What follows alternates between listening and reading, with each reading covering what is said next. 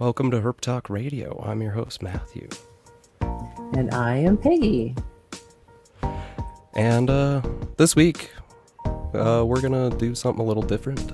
We're not going to do our So, Peggy, how are the turtles doing? Is there anything new going on with you, though? Anything new that you've seen or heard about that you'd like to discuss? Well, I am going to say a little bit something new about the turtles. I got them outdoors. Nice. Yeah, only for the day because our nights are still dropping to 30. But, it was nice to get the 2 box turtles outside in the habitat I prepared for them in the fall. And then a couple of my painteds that, really need to get a good scoot shedding in.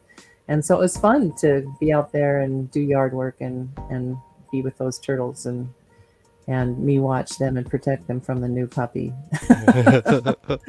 How'd that go, by the way? Yeah, good. He's afraid of them still, so I'm glad about that.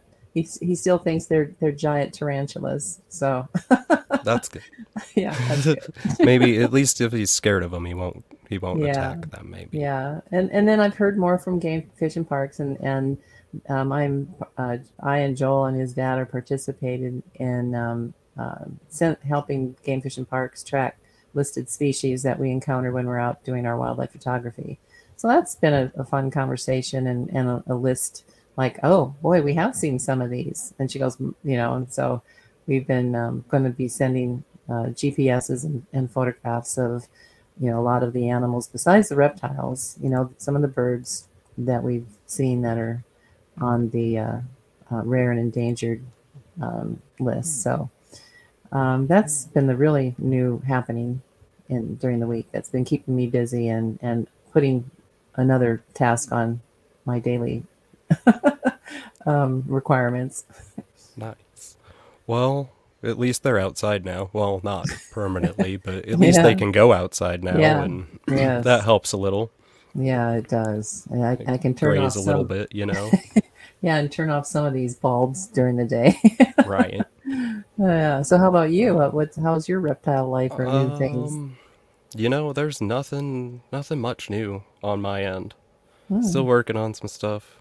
Podcast wise, I got that show that I have recorded. I'm still working on it, edit wise. It's gonna be a video, travel video. Cool. So yeah, we'll see if we can get that edited. I'm anxious to see I'm that. excited to get it done, but I don't want to rush it. Also, I get up in the morning and video edit before work, so oh my, it's like how can you do that with a child or 2 or 3? At least they're sleeping. Well, that's yeah, they're not up good. at 4 a.m. Oh my god. Oh, well, anyway, our guest tonight is Ashley Hunt. And Hi. Ashley, how's it going tonight? I'm good. How are you? We're doing good. We have warm weather here in South Dakota now. St. Louis, right. It's finally like 80 over here. I'm tired of the cold, cabin fever. I just want to be out. And where are you at now? I'm Ashley? in Connecticut. Connecticut. Okay. Mm-hmm. Nice. Feel the cabin fever though. I mean, we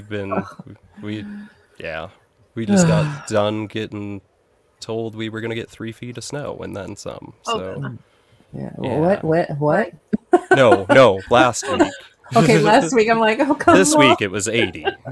One day. Yeah. Right. All week it's 80. And then like last week it was 40. And then it's like God only knows. New England goes from like, I don't know, like 20 to like 81 in the same day. It's so frustrating. Oh, yeah. Just want to enjoy it. Yeah, that's what we're doing here. It's all, 80, then 50, then it's like, oh, come on. I just counted how many turtle days outdoors do I have this week? Right. That's what I look at. And with me, it's like, how many months do I have to count until I have to like keep my tanks cool inside? Oh, right. Yeah. Go for it.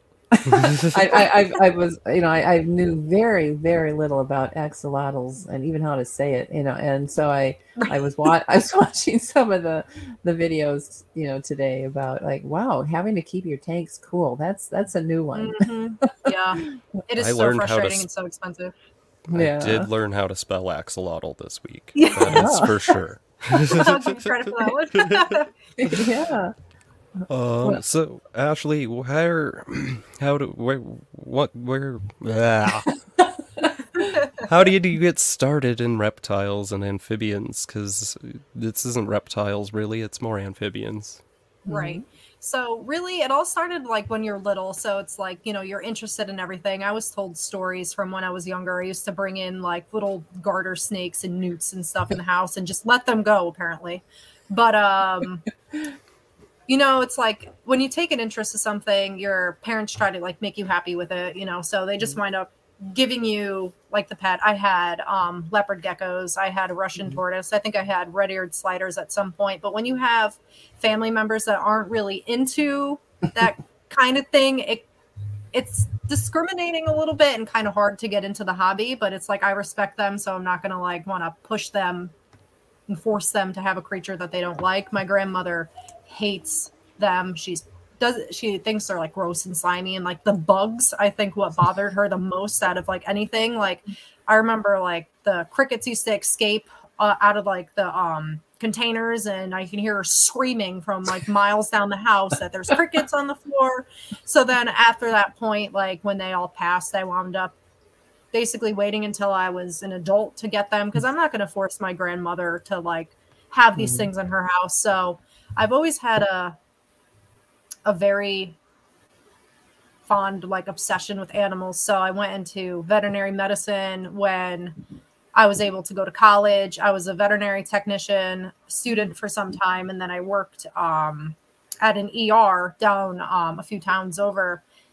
And doing that, it just opened my mind to herpetology. I always knew it was a thing, but like they had an exotics department, and you couldn't even imagine the things that I have seen with either like turtles or salamanders or even axolotls coming through the door through an ER with like suddenly these things have happened, whether they were like hit by a car or severe neglect, or they're borderline almost dead. And it just seeing how many of those came in versus cats or dogs was crazy. And I was like, I have to like, it's sad that no one really cares. Either they really don't care, or the education aspect where it's like, okay, I'm just going to buy this because at the pet store it's cheap, or someone was giving it to me, or I want to be a nice person and rescue these animals, but I really don't know what I'm doing. I'm just doing it out of the kindness of my heart. But it was just mind-boggling to me. It was so upsetting that like I just had to do anything in my power to like help the veterinarians and technicians get these handled. And then about 5 years ago, my husband took me to New England Herpetological Society Expo in Massachusetts. And that's when he surprised me with my first axolotl. I always knew how to take care of them, what to do, but it's like I didn't have a setup or anything. He was just a spontaneous surprise. And my husband wasn't big into like amphibians and reptiles back then. So we wound up getting everything that day, cycling that tank and getting everything together. And he's behind me somewhere in his hide. But ever since then, it's just like they are such weird anomaly like creatures. Like I have never seen anything weird in my life other than these things. I've been obsessed with them for years, and him just surprising me with one at the expo, like I literally cried. They're so precious. They're so weird. Just looking at them, and it's just like every time I go into the pet store down here, because I have 4 of them, so like I stock up on worms every week, and I go into PetSmart, and then I find myself having to explain what axolotls are, and I wind up having a tattoo, and they're like, "Oh, one of those things." I said, "Yeah, one of these things," because they were like, "Oh yeah, like how's the care on these?" And I'm like, "Well, if you have like a husbandry is everything when it comes to taking care of them." So I'm like, It depends on how far your research goes. My thing is like, you know, your research is only as far as your education goes, really. So it's like, or your education only goes as far as your research, sorry. But like the more in depth you go, the more you'll learn. Or if you're just going to stop at the basics, you might stumble upon some things that you might not heard of or wouldn't have thought to look into, and it could actually be kind of harmful. So, where did you hear about axolotls? Was it Minecraft related? Is this Oh God, is no. this No. is this because No. of Minecraft? I'm just No. wondering because that's like how most people hear about axolotls. Oh, Let's really? get So real. bad. My No. kids are like, I want an axolotl. I'm like, no, we don't. We don't want an axolotl. Like, not for children. No, I don't you get can't hold it. You species, can't but touch no. it. Right. And Wow. especially like my son, he's 6 and he's like, why can't we touch them? And I have to explain, like, they're very sensitive. They're like frogs. They breathe through their skin and like they're slimy. You know, like those weird sensory fidget toys that are like filled with water and glitter and creatures on the inside. Think of one of those covered in soap and water. That's how it is trying to pick one up. They Oh are my. terrible. If you don't have to pick it up, I wouldn't even bother. Casper, I thought I got him accustomed to it just by picking him up and lifting him out of his tub during like tub changes while he was quarantined. No, if I bother even touching him, he'll just blast off like a rocket, like, and bang Wow. into everything humanly possible. Ooh. Yeah. Oh man. So I don't even bother. It just stresses them out. So I'm like, if I need to Wow. get him out for whatever reason, I'll just use a giant net. Wow. Wow. I can't remember where I found them. I think I was in middle school. It was like biology. I was in extra classes, and it was like cleanup day, or like I used to do these Earth Day things, and then they were talking about water and like all these creatures and like different kinds of like things all around the world, and axolotls got brought up in like Spanish culture, and then it just like hit me like all like where they came from, and like I just think it's like so backwards and like dark, their history. I think it's weird. Yeah. A little bit, and we're gonna get into that. I'm Yeah. very excited. So maybe let's start diving into that. What makes an axolotl a little more unique? Because it's kind of a salamander, but Right. not really. But it So- is. Right. So they're weird. So basically they are, I apologize if I pronounce anything wrong. I can Google Translate like I did like for an hour out of all these words that I looked up. I apologize if I butcher anything. I swear I'm educated.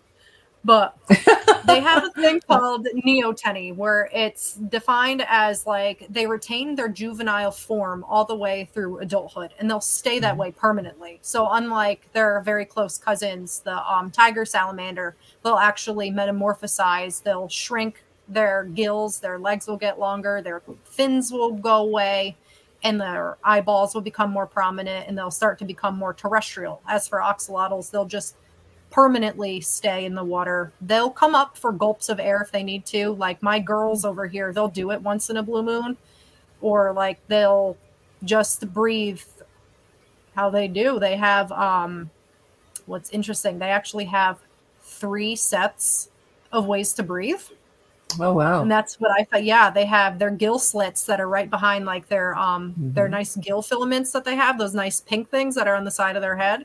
They also have very, very underdeveloped lungs, and they breathe through their skin. So I think that's pretty interesting that like they keep all of that, but then also if they do morph into anything, they also have lungs. So it's like they kind of have like everything packed into one in case of like that just in case kind of thing. Interesting.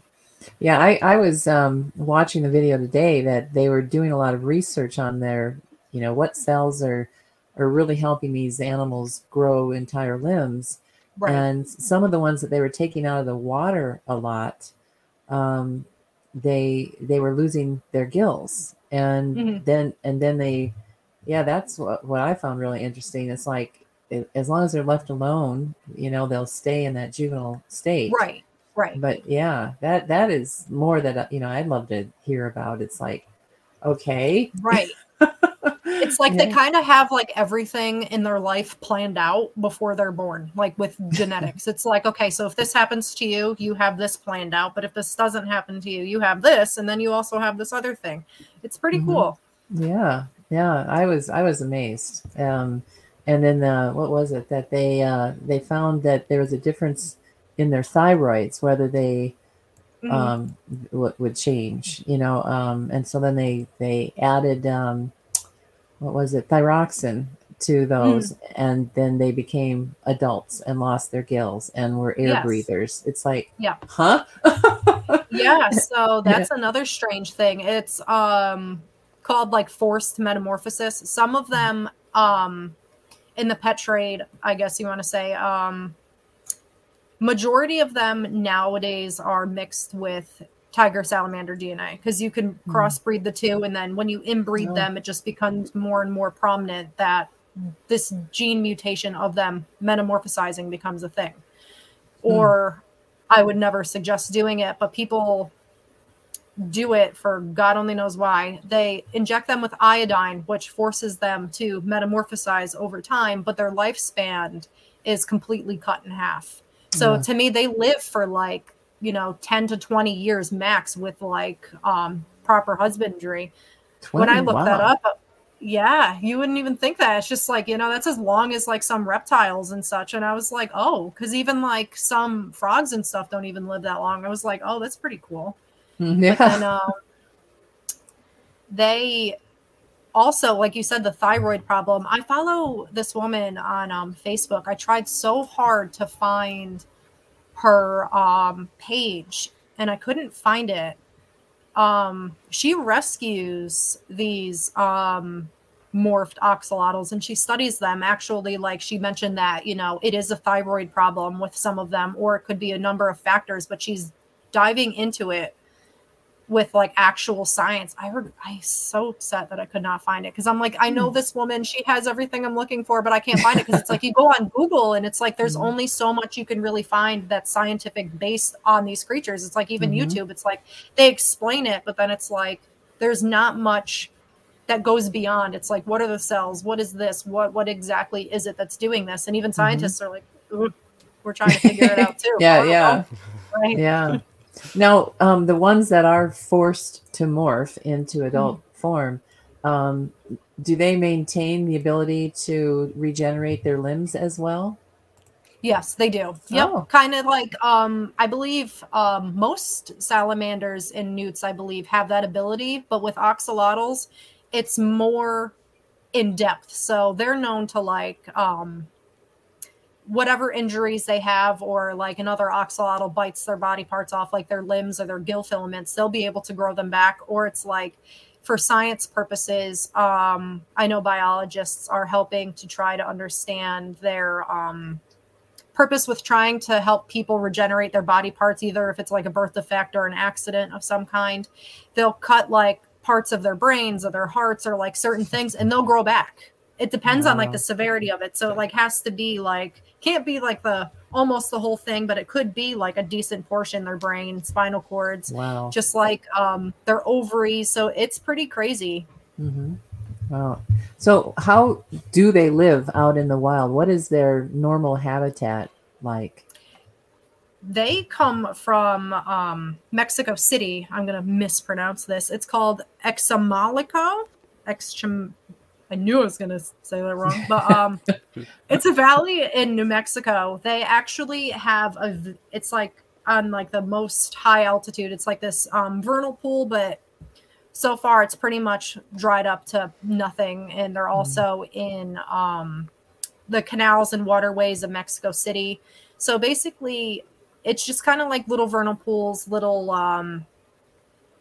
like canals, but they typically can't be found. I've tried to find articles in the past of like how many are left or anything, and like you could find a few articles that say like, there's 50 left, there's none left, or maybe there's up to 1,500 or 2,000 left.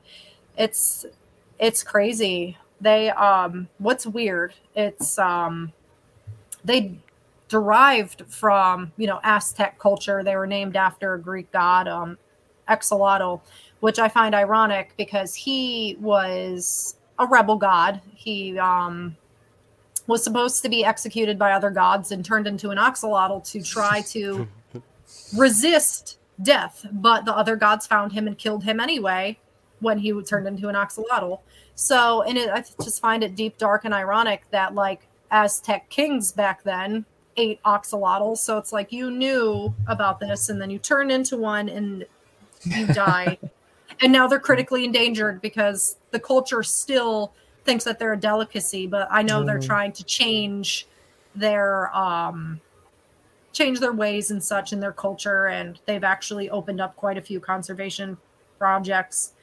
But they live relatively, I want to say, very unsafe. It's polluted. It's very what's that word, like infrastructure with people, like the predation and native invasive species killing them.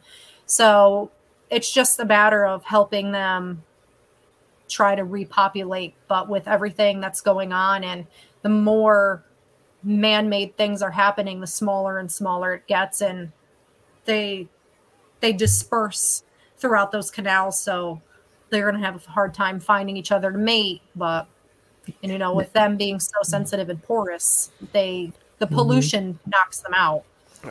So I can't think of the correct word, but are they technically extinct in the wild? Like nominally extinct, or they just have no ecological impact because there's so little of them that I can't think of the right word.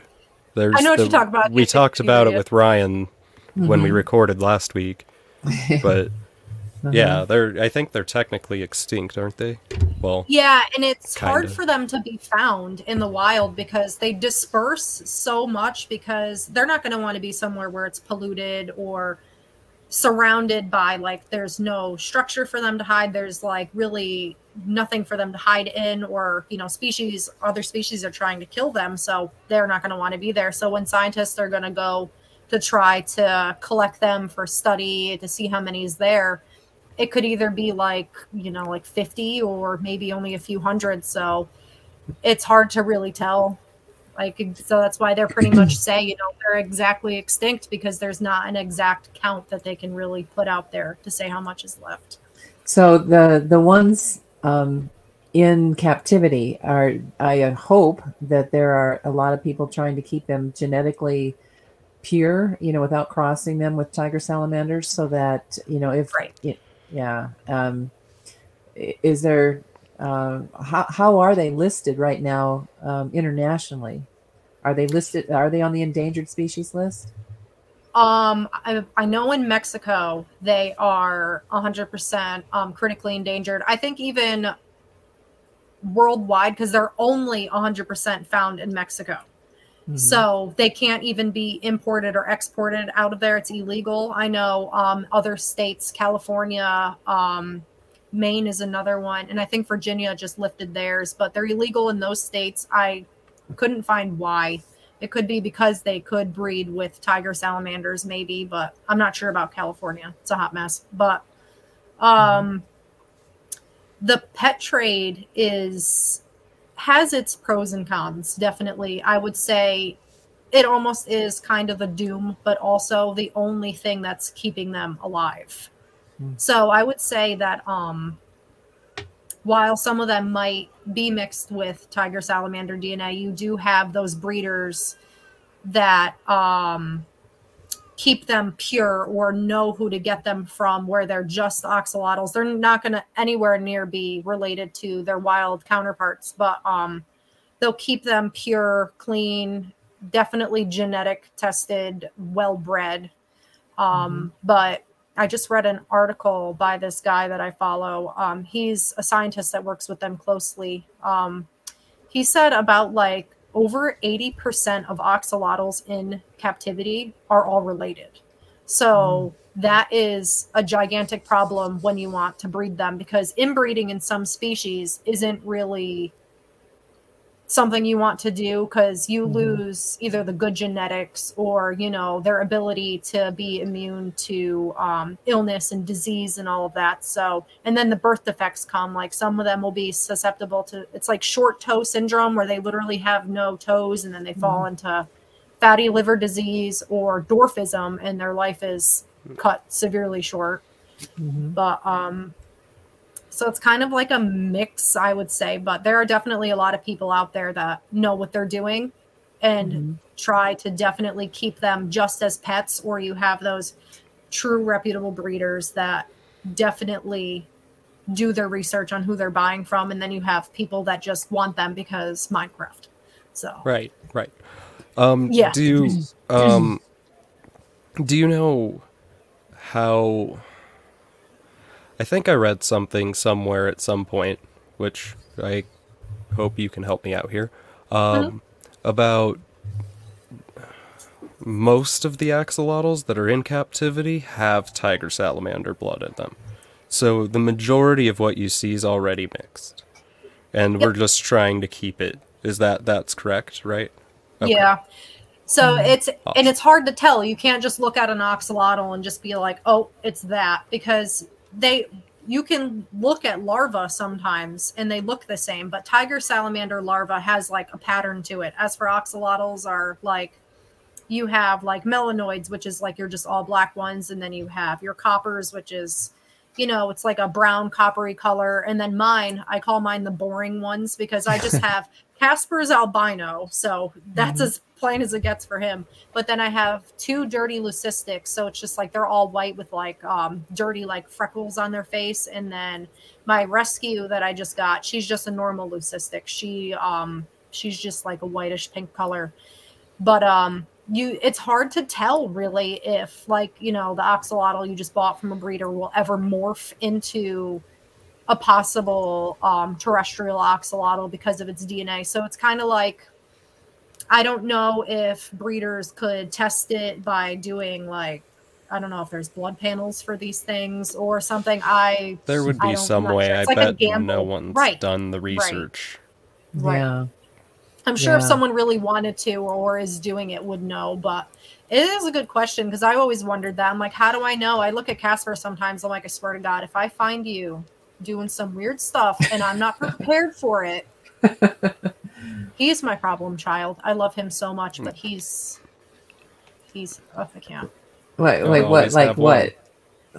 does he do that makes him the problem child? He has periods of time for some reason where he'll stop eating for like about a month or 2. I don't know if it's because of like, you know, amphibians breeding times, especially for salamanders, are like, you know, early spring when they start to like arise out from like the cold into like almost summertime. But with them, I'm like, you're captive bred. So it's like, I don't really like to compare captive bred to wild too much, especially if they've been in captivity for decades. But with him, generations. Right. So it's like, while they are, I guess, wild animals, but I don't know what it is, and he stresses me out. So then I tub him to like make sure that, like, you know, are you losing weight? Do you look okay? Like, make sure his gill filaments are okay. Make sure he has no like wounds or anything. I'll try all these numerous treats, but he hates everything I give him if they're not worms. God forbid. I'm like, okay, here's a treat. Nope. Or he'll like, I have carnivore sinking pellets and he'll eat that. He'll spit it out. And I'm just like, please just eat something. And then there's garlic guard that you could buy. People use it for fishing. You could like dunk the fish in there and it's more enticing to like fish. You can use it for them to entice them to eat. And he just, nope.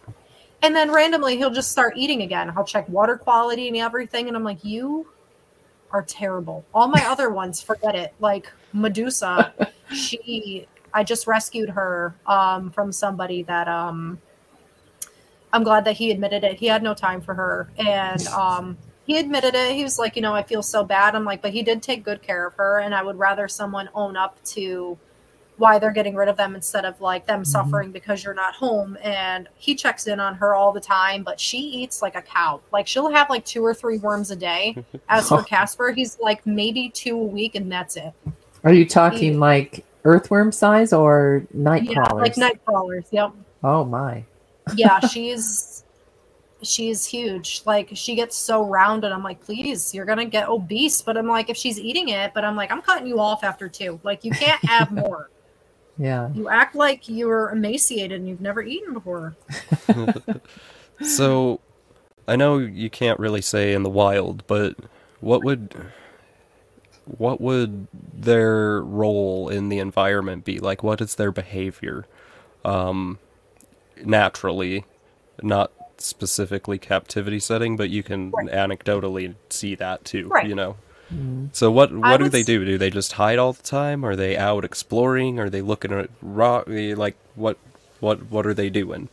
Right. I would say that they probably hide around about because they're vulnerable. They have absolutely zero self-defense. They have a sticky slime coat that's on their body, so that might not taste good to predators, but I guess if a fish is going to eat them, they're going to do it anyway. But they don't have any defense mechanisms. I'm not sure if they're nocturnal or not. I know my guys, they don't really like lights because they don't have eyelids. So I would assume that they would like to, go hide around in like log holes or like underneath bridges or like the canals that they seek out.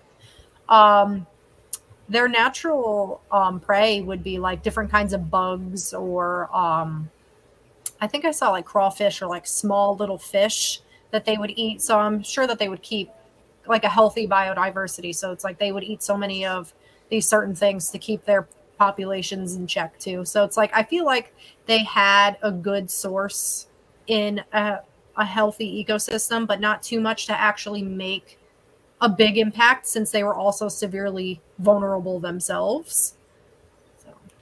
Yeah, I would assume that, as you had mentioned earlier, with the introduction of non-native species, their behavior had to change because they had new predators they had to hide from that they possibly didn't have before. Different sized predators that made them more vulnerable. Exactly. Yeah. They're definitely very skittish. Any kind of like movement makes them take off, and they're very, very, I would say, like even amongst themselves, their behavior, they're not territorial. They're not going to go off and like attack each other or, be malicious for space, but they can be cannibalistic towards each other if there's not an abundant amount of food source and when they are young. So, even babies with breeders in captivity, they some do, some don't. Some separate them once their food drive really kicks in because they'll wind up attacking each other and biting their limbs off because they're constantly hungry. I don't think they exactly know what they're doing. I think they all just collectively share one brain cell. But I'm hungry. they're not. This looks like food. I'm Exactly. gonna eat it. Yeah, Exactly. I love them so much, but like they are collectively, like all of mine are just one collective brain cell. But I would think like basically it's like they're just these sweet, cute, anomaly looking animals that just want to live, but like every odd is against them at this point. Boy, I had a question and zoomed out of my head. Were you gonna go down the nature route? Or can we move on to the captive setting? Yeah, the captive setting, because it sounds like the nature route is pretty toast, Yeah. Because even I was looking up. Yeah. I was like, I want to tell you guys as much as I can, but I'm like, oh, they're doomed. I'm like, everywhere I look, it's just dark and death. And I'm like, oh my gosh.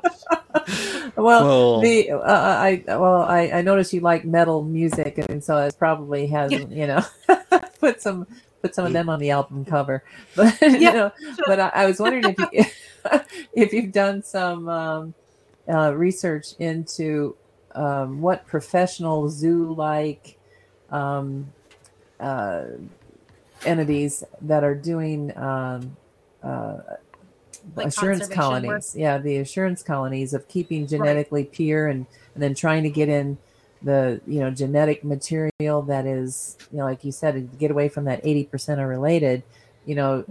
Have you done any research into finding out what zoos or like entities are cooperating with the Mexican government to try to find new pure genetic material so that they can have assurance colonies that have good genetic diversity. Have you looked into that sort of thing? I did. I just recently researched conservation projects. I wrote it down over here. I'm going to butcher this so bad. There's actually a Mexico Zoo that just opened up not too long ago. It's specifically like an Axolotl museum and amphibian conservation center. They have over 370 different species of amphibians in there. So what they're doing, I would have never expected that many amphibians to be in Mexico alone. Wow. It's crazy. Yeah. That's a lot. But I'm just like... Yes. Oh, no. Did she freeze? Oh, no. Oh, no. Hello. Maybe she'll come back. Yeah. Oh, hopefully. Oh, I heard her. There she is. There we go. Right. I'm like, oh, no. I was like, no, don't do this. We're on a roll here. Yeah. So Mexico has 300 and some amphibians in the, this is cool. I live like 5 miles from one of the largest reptile gardens. And so it's interesting. I didn't know they had an amphibian zoo that's interesting. I suppose they have tree frogs. I could go there. I want to go. Right. I'm like, I just all want to that go. sort of thing. Basically, they're working together with the ICUN, so International Union for the Conservation of Nature. They basically took an estimate to try to guess how many axolotls would be left in the wild. So it's like 50 to 1,000. They're kind of like taking a gamble, but they're working. Well, that's a pretty big gap. Yeah. Right. So I even tried looking into that. I'm like, it's either really low or either high. I'm like, that's why it's like I kept. Well, and 1,000's still not high, but it's a lot more than 50. I could probably keep 50. I could not keep 1,000. Yeah, but okay. And before I have this question in my head because my brain is full of Benadryl. I see that there it goes. Okay, so like, are they finding that out of the 50 or 1,000, are they finding it in separate locations so that they could have some genetic diversity, or are they finding it?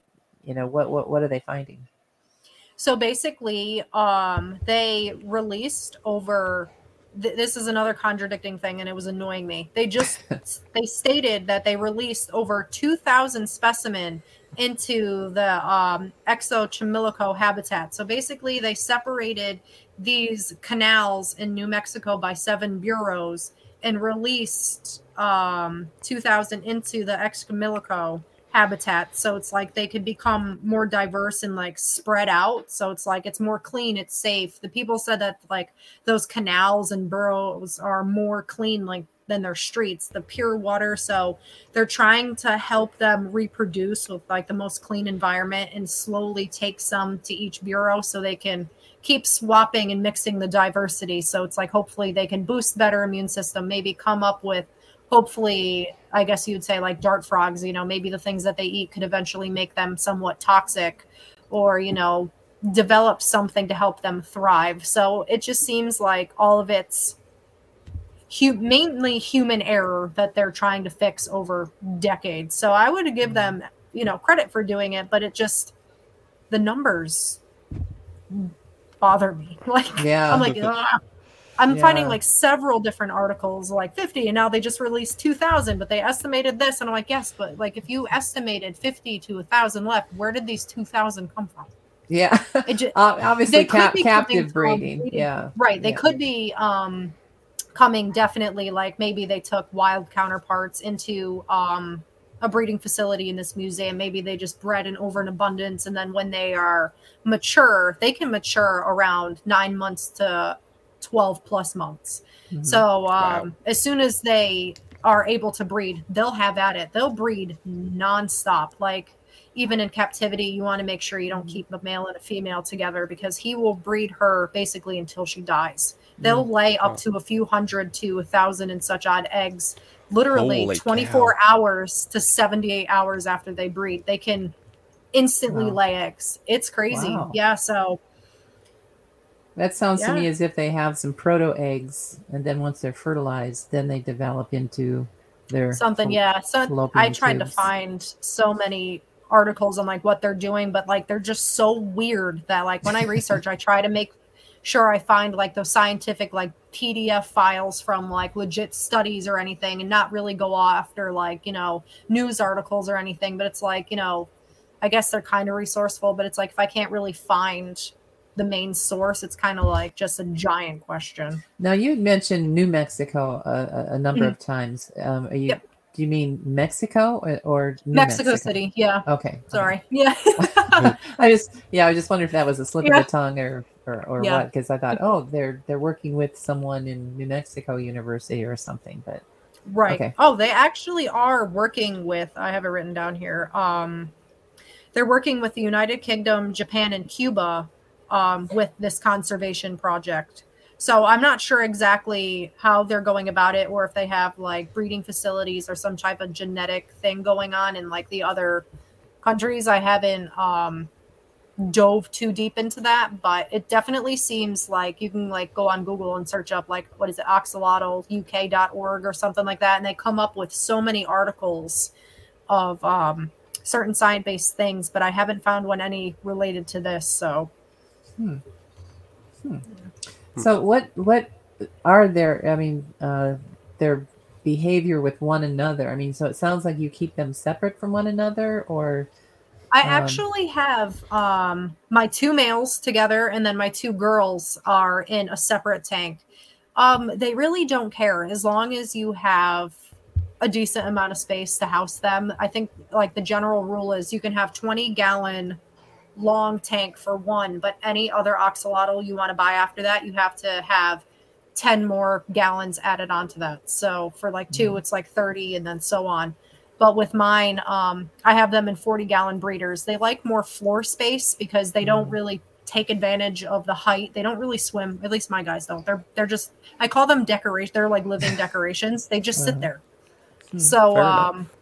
and they're I'm like, at least you're cute. But That's what fish do. I mean, they swim around a little bit, but right. yeah. And it's like they have that occasional lay there, and I'm like, "Are you alive?" And I'm like, "Okay, you moved." Like, Okay. I'm like, I'm not all for tapping the glass, but like, are you hello? But yeah, my two boys, they don't care about each other at all. I was worried about Casper because I've had him for 4 years before I got Fenny, and I quarantined my new ones for 30 days before I introduced them, and Casper just immediately just, nope, I'm going over here. I don't care. But like they'll be next to each other. They don't really show affection, kind of like that controversial of like, do amphibians and reptiles show affection? They don't really care. They'll be next to each other, but I think it's just more of like wherever I land or wherever I walk is where I'm just gonna stop walking or just be. But the females too, they hang out. They'll just live amongst each other. I've heard people and some breeders saying that like, they've had aggressive responses towards each other or breeding responses where they'll like bite each other's limbs off or like go after each other. And I have never personally experienced it, but it's kind of reminds me of like other animals too. You just never know. I don't know if they have like aggression in that kind of like however they were bred, or if they're not fed enough, because like I said before, like with them being cannibalistic could be maybe they're not fed enough or just something just isn't clicked right maybe. But yeah. Now their mouth, their tiny little teeth, they're almost like rows of teeth, kind of like catfish, or I'm Right, trying it's to like think. sandpaper almost. Yeah, Yeah. how with that type of dentition, how is it that they bite the limbs off one another? You'd think they would just be gumming each other to. Right. Right. I even wonder that same thing. I think it's because when they latch on, like even watching them eat worms, it's kind of like an alligator where it's like they thrash back and forth really fast. So I think it's just like severing it really quick. And they have a more cartilaginous skeleton than they do calcified bone. So I think it's pretty much just easier for their limbs to like break off at that point. To a certain point, it'll So just pop off. so is it Yeah. like some of those lizards that let go of their tail, or is it a twisting. Yeah, it's separation. pretty like morbid, where it's just like they're just going at it and ripping at it until it like comes off. Yeah, Like rip. Yeah, instead of a clean bite, it's they're just ripping at it. wow, yeah, ripped Yeah, off. even watching them so. go after worms, I'm like, ew, you guys are so malicious. Like, there is no, like, you guys are too cute to be that mean. Like, but even I would say breeding them can definitely change behaviors. I haven't paired mine yet, but I want to. But I have a rescue, and she's just pet only. I'm not breeding her. I don't know her genetics. Casper was a gift that was given to me by my husband, and he didn't ask for like the genetic makeup, which I'm not going to blame him for it. So just because I know that aspect, I don't want to take that gamble. But my two youngest I have, I want to find them good partners. I just haven't really found a gendered one, but it's like when they're gendered, they're more expensive. So I'm like, maybe I'll just wait a little bit. But they're breeding. They could be a little bit aggressive. Like my male axolotls will try to mate with other males if they want to. They'll annoy each other. I noticed with my youngest, they drop sperm cones all in the water. You'll see like these little white pieces of like floating debris in the water, and like they'll take their mate and kind of like run them like a train through like the whole like where all like the sperm is laid, and like aggravate each other. And it's like, but they don't really snap at each other throughout the whole process. You would think like two males like getting irritated, but I haven't witnessed any. So there's like no combat whatsoever then. No, and it's like they're both doing that it you've to each seen other. Anyway. No, Are other breeders having that or seeing the same thing? I know of one breeder.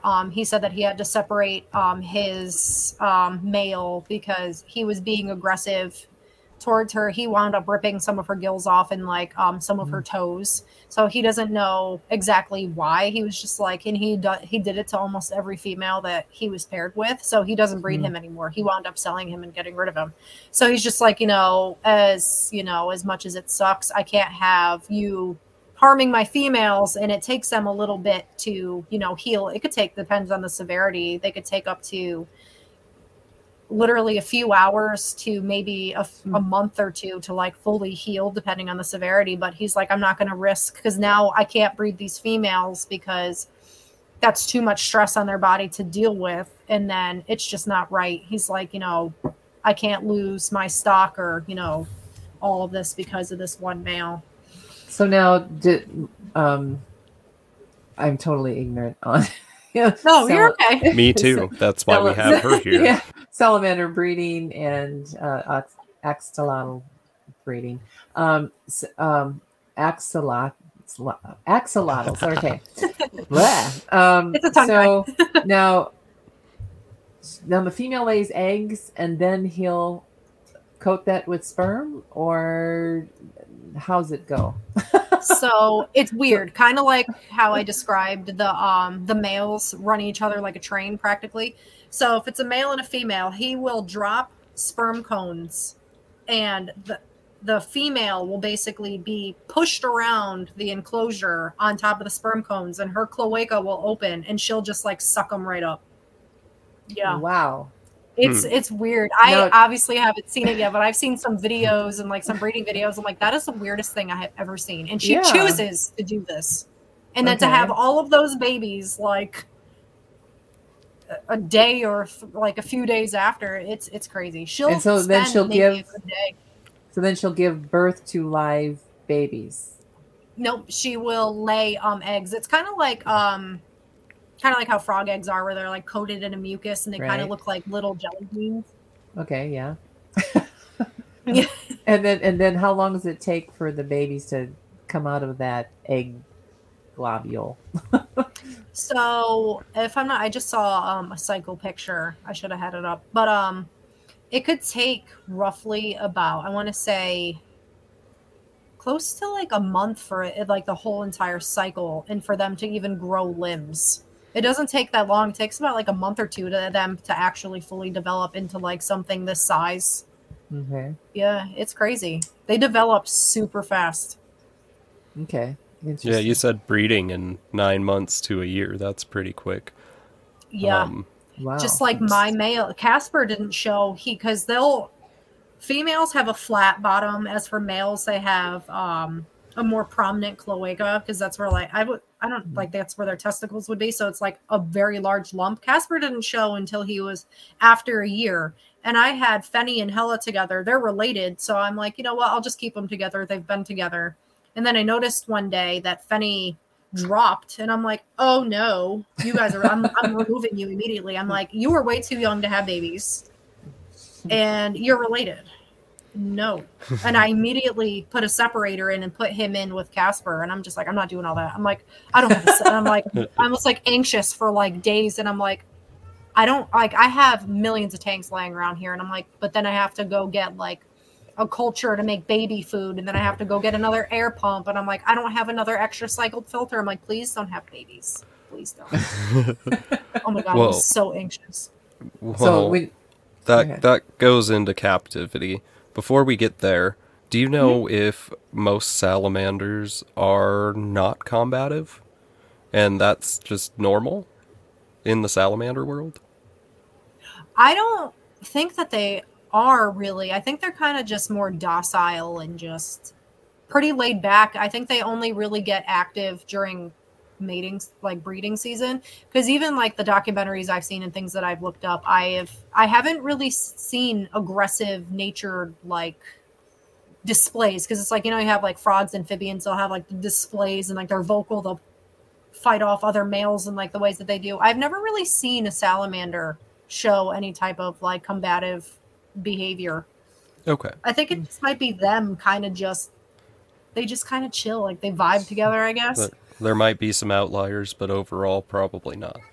Right. There might be some out there, right. Okay. Now we can keep moving on with breeding. I just wanted to know because that's been in my head for a while. So captivity, how do you keep them before we even breed them? I'm want an axolotl, let's say. I don't, but let's say I do. What's the requirements? What's the care setup? Well, I would say like most fish, if when kept properly, you have to go through a nitrogen cycle, which basically is introducing beneficial bacteria to the filter that keeps your water clean.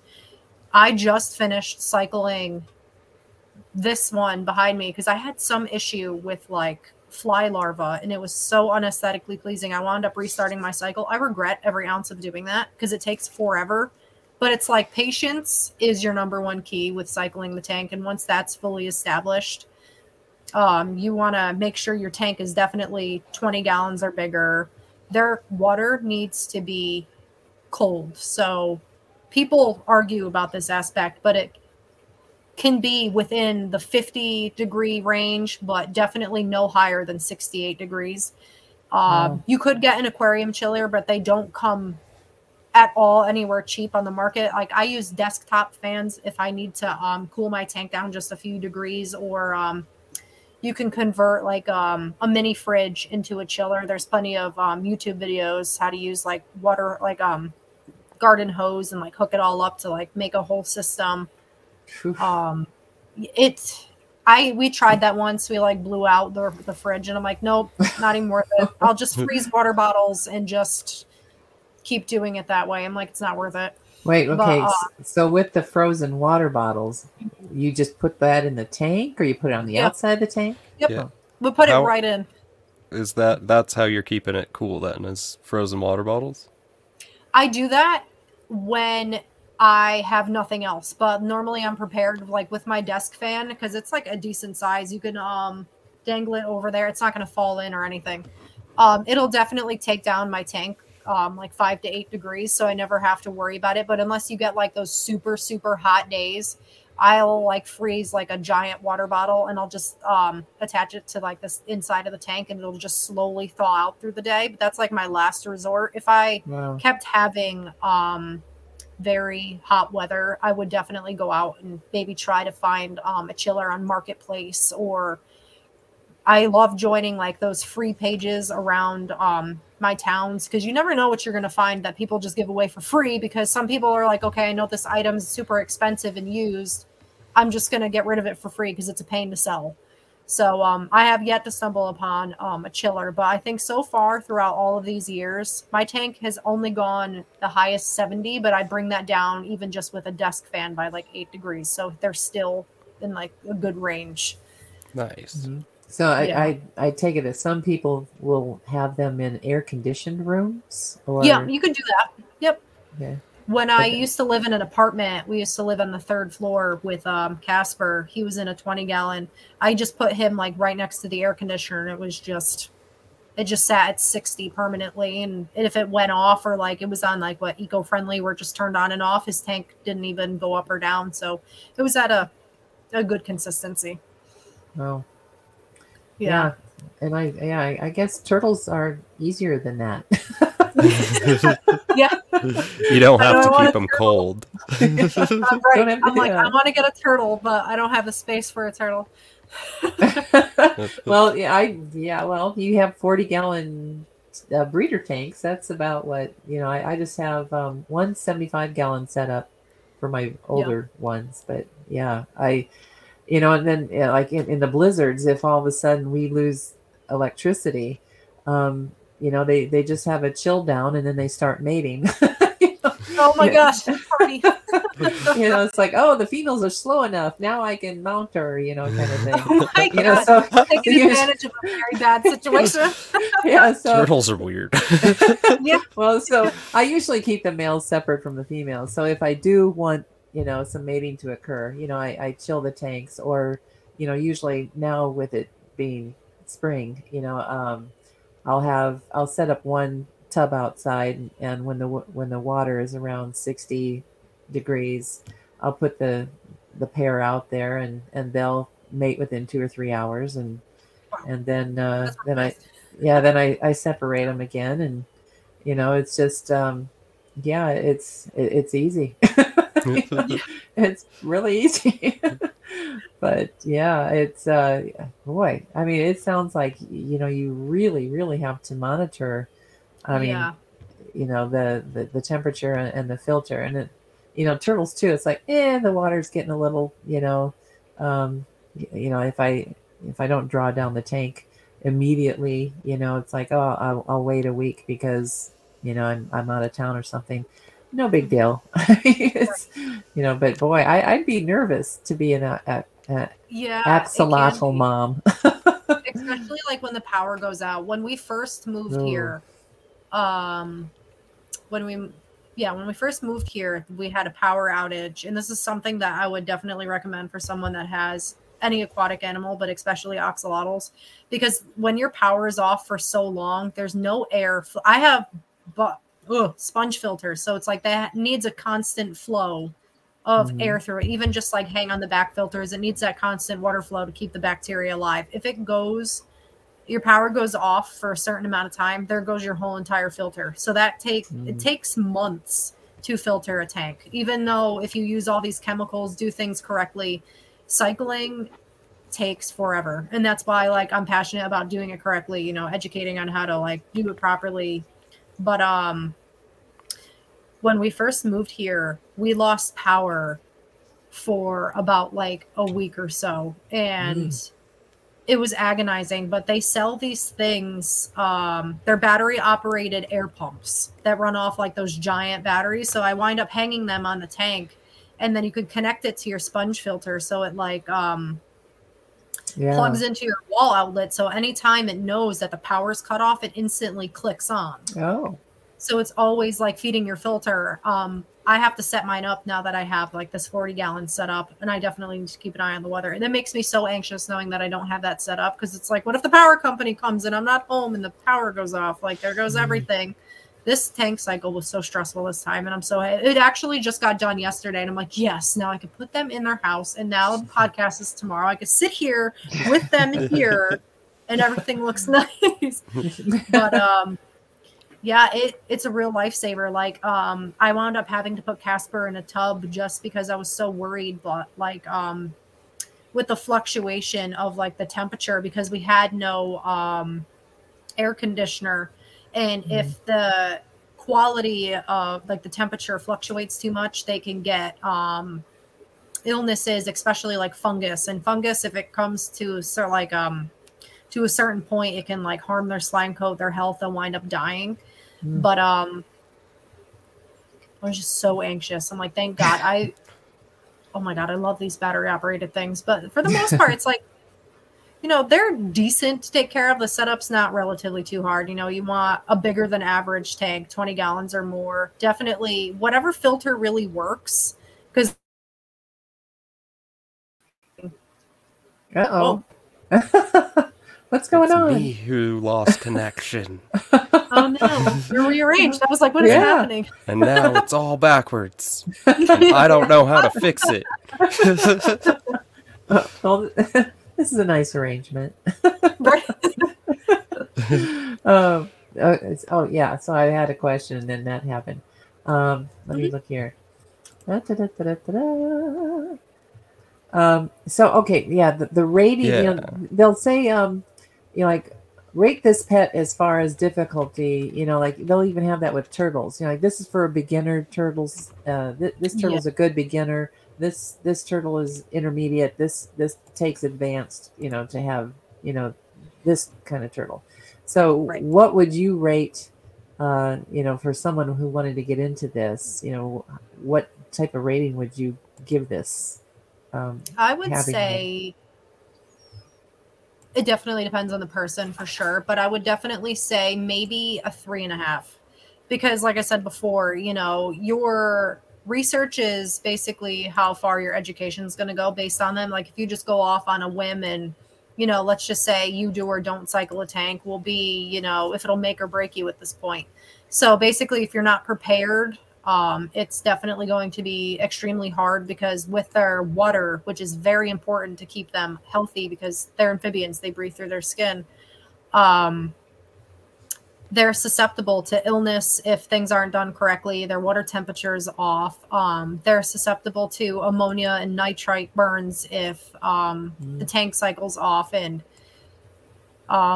basically, if you do your research, I would definitely say for me, they are, I want to say like maybe like a 4, because it's like still kind of challenging. You know, you got water changes you have to do weekly, or if they're tubbed for whatever reason, you have to do daily water changes, and you have to use a water conditioner. Prime by Seachem is one of the best, and you have to make sure it doesn't have like certain chemicals like aloe in it. It does something to like their slime coat, like it over thickens it or does something to it.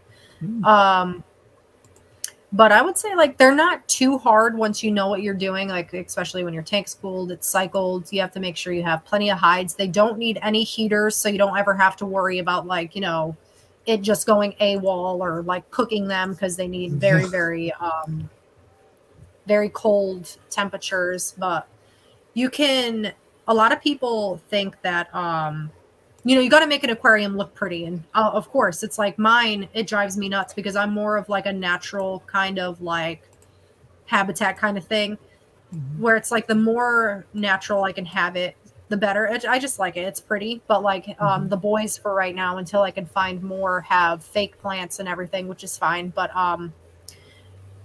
it's gravel or rocky kind of sand that is what is also the doom of them in being pets. And people think like, you know, oh, they need substrate because they get stressed out, or, you know, let's make this tank look pretty. And it's like, while you want it to look nice, there are different ways of doing it. Gravel can cause impaction and death because they're swallowing rocks, and it's just going to collect in their system, kind of like a dog where they just go out and eat just random things. They're going to get sick.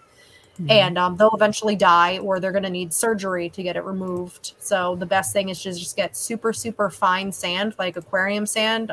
People that like a bit of color do, what is it, Crayola sand, where it's like you can get them as any kind of color. I know like some people for like the leucistics I have, they do like red sand or blue or green just to make it like pop with like make it look pretty. It is pretty. It doesn't harm them in any way. There's no harsh chemicals that'll like harm them. So that's another thing, that like anything that goes into that tank definitely needs to be researched.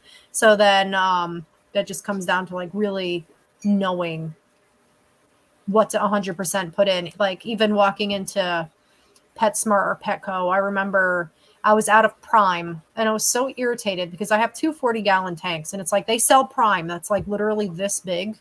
And I'm like, that's like one drop for both of my tanks. Like I can't do that. It takes 4 milliliters in each tank of Prime. And I'm like, okay, explain Prime. Prime? I don't even know where I What have it down. what is it? Is that a bacterial culture to inoculate your filters? No, it's a water conditioner. So basically it takes out any type of ammonia or bad chemicals that might be in your tap water. Okay. So I went into the pet store and I was asking them if they had like any type of certain chemicals because I have axolotls and like they kept pushing and pushing and pushing me to like buy these certain things. And I kept trying to kindly explain like I can't have certain chemicals with them. So it definitely like it was getting on my nerves, but me trying to like, be an educator. And I'm like, no, like doing research and like talking to people. I've joined so many groups on Facebook, forums, Caudata. Like there's so many things that I would recommend new beginners doing before even thinking about buying one. Or if you impulse buy one, which some people do, which, I think like a lot of communities should come to terms that impulse buying is never going to go away. And you just kind of got to educate appropriately as it goes, as frustrating as it is. But I would say, even the people who are in it do it. And it's like expos are a good example. Like if I go to an expo and I see something that catches my eye as a snake keeper, I can keep mostly any kind of snake as long as I've got an enclosure for it. So I can impulse buy a snake. Right. But should you? No. Right. Yeah. It's like, oh yeah, I have this empty such and such gallon tank. Oh, I could put this in here. And it's like, while you can, you shouldn't. It's like that excitement, that adrenaline, like, oh my God, like, it's just like, I'm not for like gatekeeping or like, oh my God, I'm going to bash you. This and that. It is frustrating, especially from like an education standpoint. But I try to educate people where it's like, if people are coming for advice, do not criticize. They're here for a reason. Regardless, they're probably not going to take your advice anyway, because there are those people that ask for advice and then they complain about the advice given because they don't like it or don't think it's right. So you kind of have to just explain it as nice as possibly, or I'm like, okay, I hope everything works out, and then I stop commenting because at that point I just lost my patience.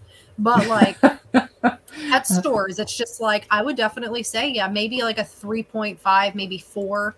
So it depends on really how in depth you're going to go. But like Facebook groups, when I got Casper, have helped me so much. And like, I mentioned that he was a surprise and like, don't be mad. Like, and they were very understanding because it's like, sometimes people just do it as a gift. And it's like, you can't really just stop these things from happening. All you could do is like educate the person appropriately because they're reaching out for help.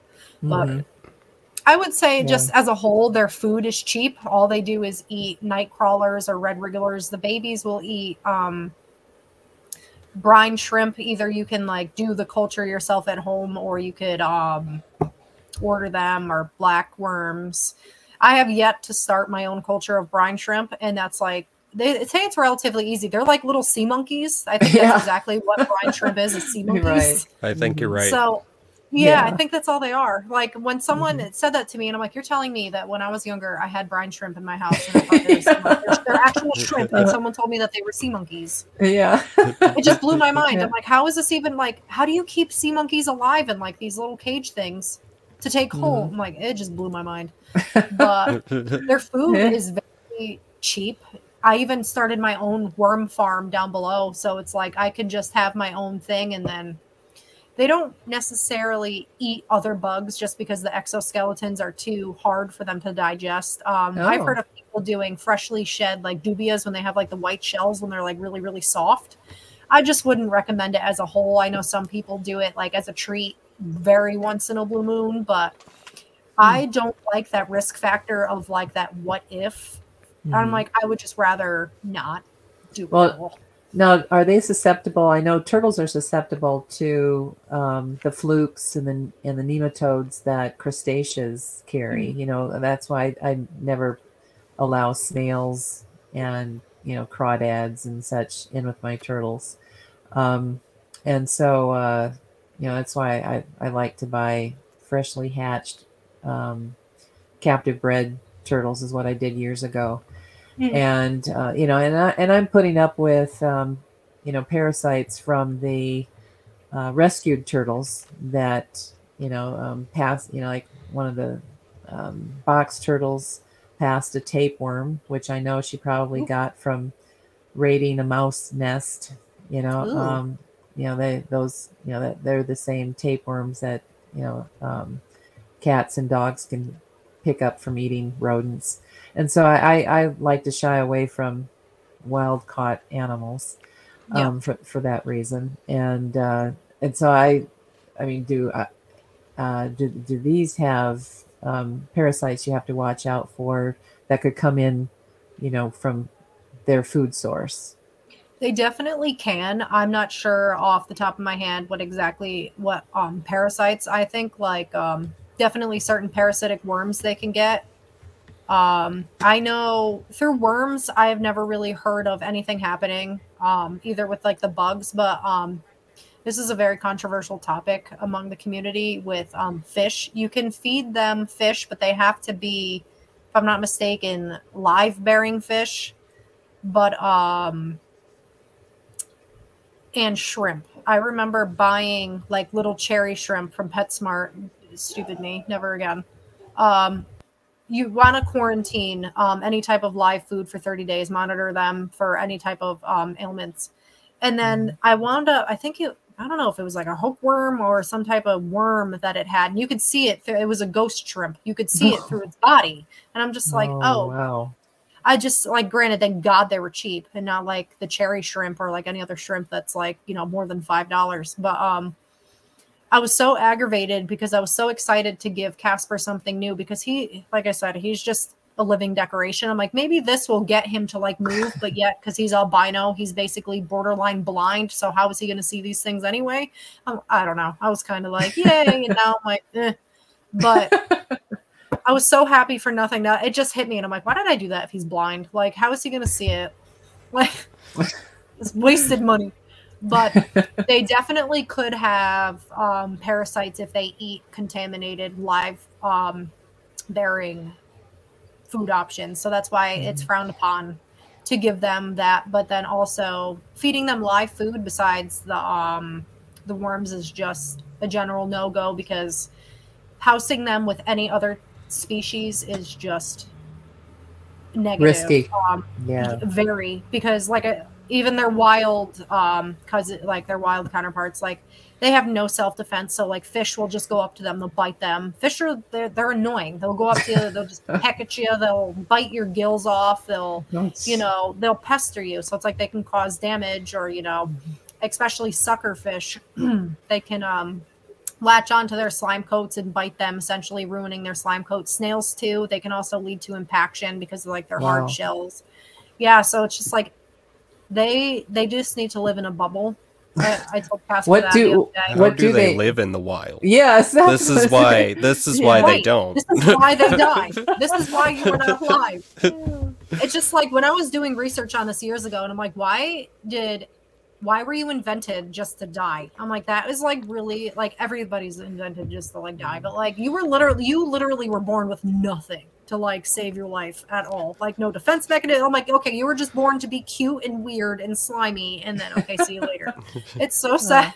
Well, that this is one thing, as a wildlife biologist, I've mostly studied large terrestrial wildlife. I didn't look into reptiles or amphibians much. It's always upland game animals and whatever, and a lot of people will say, well, I give my dogs a bone because to simulate what the wild canids, the foxes and the coyotes and the wolves. And I go, well, you do realize that we biologists find in the wild young canids that died from lacerated intestines from bone shards. Right. Their teeth are just Google wolf yawning and you'll see worn down teeth, and that they live an average of 8 years in the wild. That means a lot of them are dying young from such things that you think that the wolf lives as long as my dog and eats all these bones and they're fine. No, that is not the case. And so, yeah, it especially with what you're saying is, axolotls, they can breed at 9 months old. And so their replacement makes up for the ones who die at, so much. They don't Pretty have much. to, live long to keep reproducing and keep the numbers up Right. if they didn't have contamination in drying lakes Right. and ponds and creeks and whatever. And so, and that's the, the nastiness of nature. It definitely. It's like if you guys just had that one defense mechanism, I feel like they would be an invasive species because of how much they breed. Yeah. They can And literally breed and breed. Yeah. with how much they breed, you just know that they're food.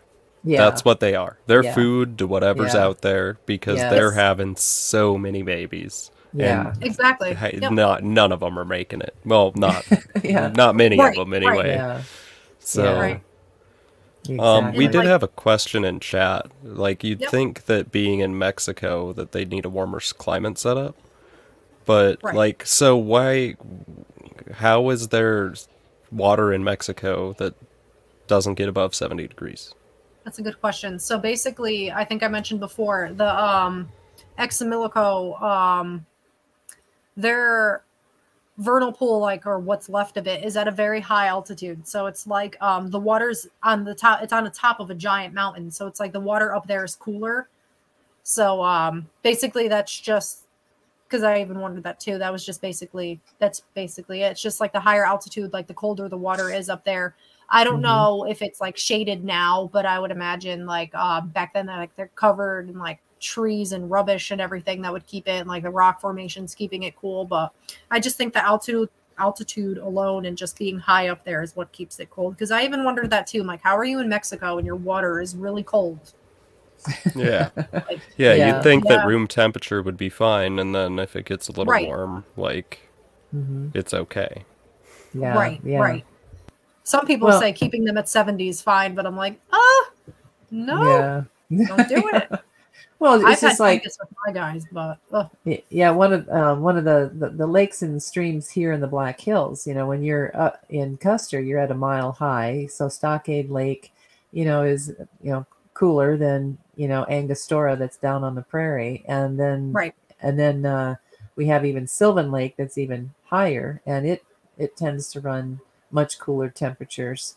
And plus it's shrouded by tall, hillsides and tall rocks that it doesn't get as much direct light, sunlight as the wide open prairie lakes do. Right. And so, yeah, it's so the turtles up there, that I follow, their growing season is shorter because it takes a lot longer for the ice to leave those lakes compared to our prairie lakes. So, right. Yeah, I could understand. Do you know what the elevation level is of their old habitat? No, I don't. I should have looked beforehand, but I think there is an article out there that states it, but no, I didn't write that down. Yeah, because I was wondering, I can't remember what the elevation is of Sylvan, but I think it's up around 6,000 and some, is it? Wow. Yeah, it's 6-ish, 7. Yeah. 7's the highest we have, 7,500. So Yeah. So, yeah, interesting. Interesting. So, go ahead. okay. I just remembered my question. Then go for it. Go for it, because I'm gonna go into breeding in captivity in like a cycle. That's where I'm headed. Like I can clean out one of my tanks and totally clean out the filter, but then I add what's called sludge destroyer. It's a bacterial culture to re-inoculate the filters, and they start. You can within 6 hours. They've cleaned up the.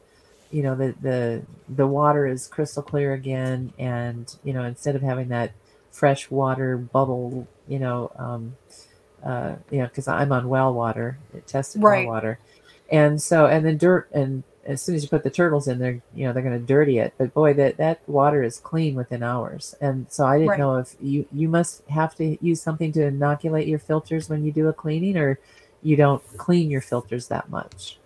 With these filters, basically after they're cycled, you don't have to. So basically starting the cycle is you need an ammonia source. I like, the controlled variable. You shouldn't have like an animal in there when it cycles, but you use an ammonia source and then it starts that whole nitrate cycle. But then once it's established, I know people use quick start or like something like stability, or what is it, Dr. Tim's nitrifying bacteria, where it's, I don't know. I can't like say it's like maybe a gimmick or not, because it's worked for me, and then other times it hasn't because it's bottled bacteria. You don't know if it's alive or not, or if it's just a selling thing. Basically, when you're cycling, you can use that to put the bacteria in there to start it. But then I know on the back of I think it's both of them, quick start and stability. After every water change, you can put I think so many milliliters of that back into the tank. Basically, it's not going to do anything. It's just going to feed it more bacteria because there's bacteria in the filter, so it's not in the water. But it'll basically just keep feeding it and making sure it's healthy. But you don't have to, because the bacteria will just breed and grow on itself. Right. But with my tanks, unless my filters get really dirty or they poop all over it and it's just gross, like you could, when you do a water change, you can keep a bucket of old water. You could lightly put your filter media in there, squeeze it at least once gently, and then put it back immediately in. So you don't want to sit there and like squeeze it, or rinse it underneath fresh water, because then it'll just kill everything.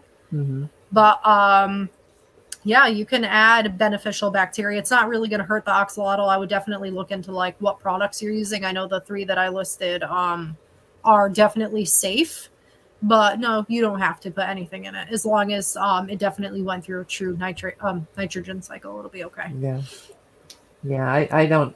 I just lightly squeeze out. I use sponges, and then and then the filter media stone, and then I also put in some lava stone too that can hold bacteria really well. And I want to get some of that. Yeah, it's and then the turtles like to play soccer with that about their tank.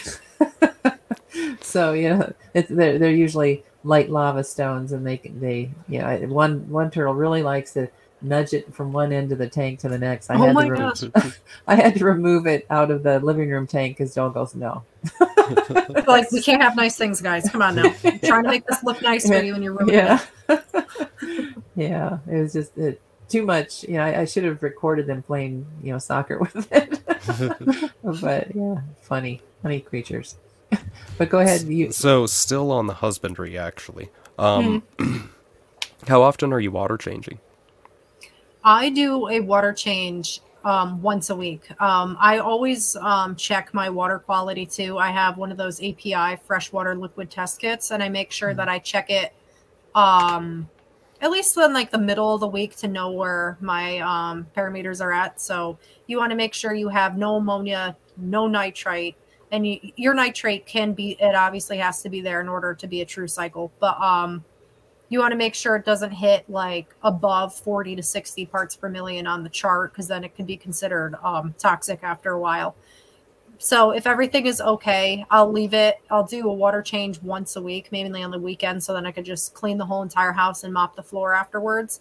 But once a week, or unless like they're like pooping everywhere. Their poop is like dust. Like they'll like, I don't know how they poop this big, but it'll like come out like, I don't know, like a bearded dragon poop, just like a huge poop. And then it's like, I don't know, like they remind me like a cat in a litter box. They kind of just zoom right through it, and then it just breaks apart into dust. So if it's like really like gross or like not aesthetically pleasing to me, I'll quickly like, people use turkey basters to like quickly clean up like the poop particles, and like they'll just discard it. Or you can just, I have one of those, what is it, the Python siphons that connects to your sink. Right. Yes. And then I'll just do a quick bottom clean, and then I'll just fill it up if I have to fill it up again. But now, how much of the water do you take out at each water change? 2/3, half? I would take maybe a little bit more than half, or especially like if I am busy and I didn't do the weekly water change, I'll definitely take more than half. But usually I take, about like a half, maybe like 55% of it. So it's like, I don't know if you could see it, but maybe like up to like here. Okay. Like up to like this line. Gotcha. So it's like not too bad. So it's like, so my filters aren't like basically to where my sponge filters are. So it's not like they're going to touch air, and then I'll just fill it back up. Okay.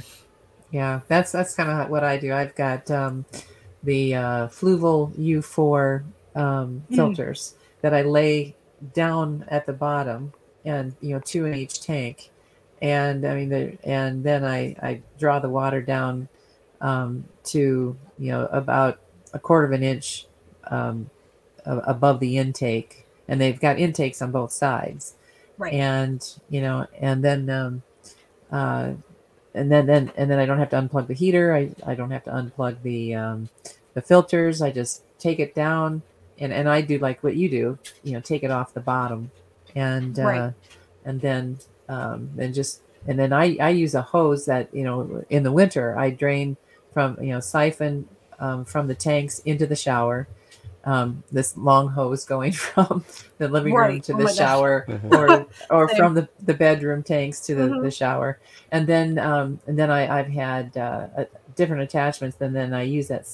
I purge the hose, and then after I've purged the hose, then I put it back in the tank, and then fill the tanks with the hose. I don't do buckets, like at all. So oh my God, I used to do that.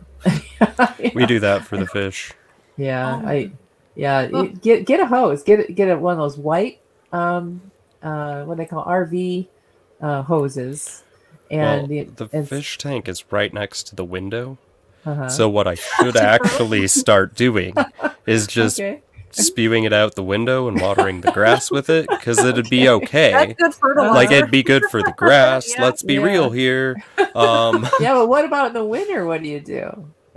Well, I haven't done that yet. I also have thought about my yard smelling like fish, and how much my dog would love to roll in that. And I'm good on that. No, see, I take the turtle water, and then when I do clean out the filters, like I do that about every. Since I've got 2 filters, each filter is a 65-gallon U4, and then I've got 2 of them in a 40-gallon tank. So you can about imagine that I only have to clean the filters out about once every other month. And when I realize that they don't have any more draw, and so when I squeeze out the sponges, just enough so that they're clear enough to have good flow through them, then I put all that brown water on the plants outside, and boy, do I have fast growing shrubs and trees. Yeah, I should do that to my house plants. They're not looking so good. It's very good fertilizer for plants. Yeah. I mean, yeah. So, what kind of filter are you running? I know you said you have an air hose that is ran off of a battery, so I'm thinking like the sponge filters, that the air bubbles up through. Is that what you're using then? Yep, I have one of them. It's not set up to the battery operated one right now, but it's set up to just like a regular air pump. That's that wherever my hand is. Yeah. Oh my God, that thing up there. That was weird. I have a sponge filter. That one's my smaller one from when I got Casper. So that one's 20-gallon, but I upgraded to, I think this one's like 60 to 80. It's like one of those dual sponge filters where it has like the little canister at the bottom with the sponge up top, and like this giant hose that comes up and it like sprays water through like the top. But I don't remember what brand that is. I got it off of Amazon. It was like some weird off-brand looking sketchy thing from like Wish. It's pretty much, I'm just going for it, I guess. It was a cheap price, because some filters I refuse to spend depending on the creature. Like, I know turtles definitely need like a good filtration system, but like axolotls, they don't create as much waste as people think that they do. It's like they act like goldfish. Goldfish are gross to me. It's like, I'm not like trying to talk junk about like goldfish, but like they are one of like, the yuckier end of like their waste is very high, but they don't produce a lot of waste. So it's like sponge filters or like those flow valve, like the regular hang on the back filters will do just fine, as long as like the filter, I like to go bigger, or like I have double, kind of like what you said, Peggy, where you have like the 2, so it's like the extra filtration. Yeah. So it's so good. So it's just like mine's I want to say between them both, maybe 100-gallon filters in there between the two of them. And then I just ordered on Amazon for $20. I got 4 80-gallon sponge filters, and all I have to do is hook them up to the air pump, and that's it. So it's just like, they're so cheap and they're so efficient, and it's just like, you know, you don't have to deal with, like, besides the power outage, but at least they hook up to like the that battery operated pump, because like if a hang on the back filter goes out, what are you plugging that into? It's so bad. I'm just like, there's something needs to be like invented. Like if I was smart enough, I would definitely try to figure out how to make something efficiently for everyone, because it's like a lot of people take their aquariums very, very intensely, and like there are some people that have like either aquaponics or like those beautiful like landscaped like pieces of art with like beautiful fish in it. And it's like once that filter goes, it's like catastrophe. But yeah, I used to have a flue valve like I hang on the back, and then all of a sudden it just started making these ungodly noises, and like it just stopped working. It stopped. I have taken it apart. I've cleaned it. I don't know why it just left after only like a few years of having it. And I've had the sponge filter in for 5 years, and it's still, there's nothing really going to happen to a sponge filter. You don't have to change like the padding in the back or replace it like you do a hang on the back filter. It just keeps going. It doesn't deteriorate. A question. The now, do you have the sponge encased in plastic, or the axolotls do not bite the sponge? Nope, they don't bite it at all. They'll like sit on top of it. So basically it's just like it has a little stand, then like the sponge, and then it has like a little plastic like tube, and then the air tube goes through it to like push the air like through the sponge and like up the that little tube. I think it's just so like the air tube doesn't like pop off or anything. That is, I hate putting air tubes on things. It is so terrible. I busted my fingers trying to put them, and it's like it hurts after a while, because you're just like, how does this tiny little air tube fit over this little air hole? I don't like. My husband will just do it perfectly fine. I'm just like, I use a pliers and guide it on there. I mean, I feel for you. Yeah. Oh God, I'm sorry, I don't get it. I mean, it sucks, but oh my God. Yeah. Just like I have to replace this one because I think the air tubing that I have on it is too, I want to say, like squishy. It's not like the harder tube, and it just keeps, the air keeps blowing them off like the other tube, because I have like the check valve down here and it keeps like popping off. So I think the air pressure with it is too high. So I have to use like a thicker air tube to keep it on. I just haven't been replacing, because every now and again I'll just hear like this really loud like deflating noise, and it's that. And I'm like, God, if I didn't realize that, and because it's like, okay, if it's not connected to air, your bacteria is gonna die, and I'm like, I will be damned. This happens in my cycle that I have been so patient for. I would cry. Oh my God. Yeah. I had to go to the in-tank filters instead of the on the backs, because we have power outages so much out here in the forest, because trees will fall on the electrical line, and then once that on the backs would drain out, then they would run dry. A lot of them can't prime themselves, and I was afraid that the motor would get hot, it could start fire, blah blah blah. And so now when the electricity goes out, it's just the filters stop, and then when it comes back on, the filters just start up again. I don't have to worry about a dry filter motor running and overheating. And now that I'm a stay-at-home retired turtle and puppy mom, it's like, I bought this. It's called Tidal 110. It's an on-the-back filter, but the motor is in the tank. Instead of the motor being on the outside of the tank, it's on the inner draw tube, and so it's suspended down in the water, so it primes itself. You plug it in, and it goes. You don't have to add water to it for it to prime. It just takes the water right from the tank. And I haven't put it up because you have to put the level of the water of the tanks to about only 3 inches below the rim. And I just haven't done that yet. I want somebody, I'm such an over engineering person. I want somebody to go into my crawl space and tell me how much weight I can have in this aquarium before Oh my God. I raise the water on my 75-gallon aquarium to use this, this filter. So, yeah, I just want to make sure I'm not causing nothing problems. breaks in I just put in Right. this gigantic piece of driftwood. I bought it from what is it, Slither and Swim. It's like a few towns over.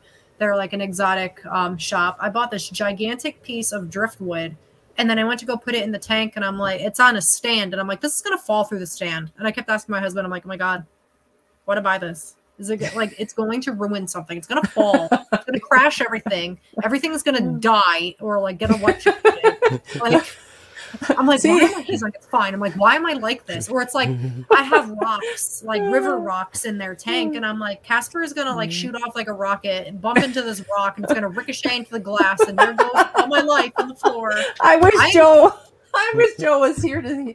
I'm going to have to play this part over because he goes, oh, it's not just you. Oh my God. No, I'll just sit it's here and not. I'm just like, my anxiety, just like watching them, like, because sometimes they'll get spooked if I walk by because it's like they're not expecting something. Like Right. People say that they could see. I think Casper's just blind because he's just feeding him. I have to drop something on top of his head in order to eat it. The other babies, I'll just throw worms in there. They'll find it. He's just special. He's a special case. But like, you walk by him and he instantly like freaks out. I don't know if it's like the shadow or the sudden like vibrations on the tank, but he'll like blast off into everything. And I'm like, great. Now I got to check him when he comes out. Did he cut himself? Did he lose a limb? And I'm just like, stop. Oh God. He's and like the other ones are just there perfectly fine. I'm like, it's just you. Stop. Well, that's why. Yeah, Joel feels so bad when the turtles are just totally zoned out and sleeping and basking under that, and then he'll go over by the tank quickly, and we have his camera storage underneath one of the tanks, and he'll go over there real quick to grab one of his camera bags, and then the turtles will all of a sudden wake up and freak out, and he goes, oh, I'm so sorry. It's like, oh, Right. whatever.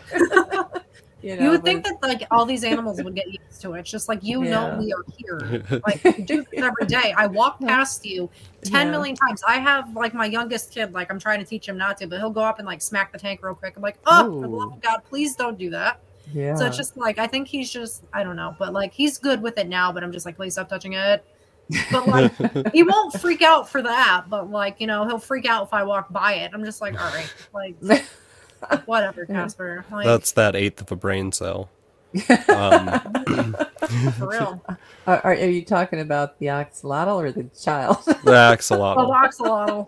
For sure. Okay. Yeah, just don't let the child take a rock and see how strong the aquarium is. No. One of my friends. All the had that toys happen. are like in his room. I even said that for a reason. I'm like, both kids. I'm like, anything that's hard or ball shaped or that could be thrown needs to stay in a room. I'm like, you can have stuffed animals out here or like anything squishy, but then it's like my son threw a dinosaur at the TV and it broke that. So I'm like, Ooh. Toys need to stay away. Like, you can have a playroom. We can keep the door open. No toys are. They wind up out here anyway, and then it like sets my radar off. I'm just watching them. I'm like, please. Yeah, there's one toy that I don't let him shake around the aquariums. It's one of those big, long, knotted, thick rope things. It's like, yeah, he can't play with that near the aquariums. No. Yeah. But yeah, so so do they have a cycle? You talked about breeding and how the male will grab the female and run him across his sperm, which is very interesting. Yeah. Weird. So do you have to, like, I'm sure you have to cycle them to get them to do that. So what is the cycle? Is it colder?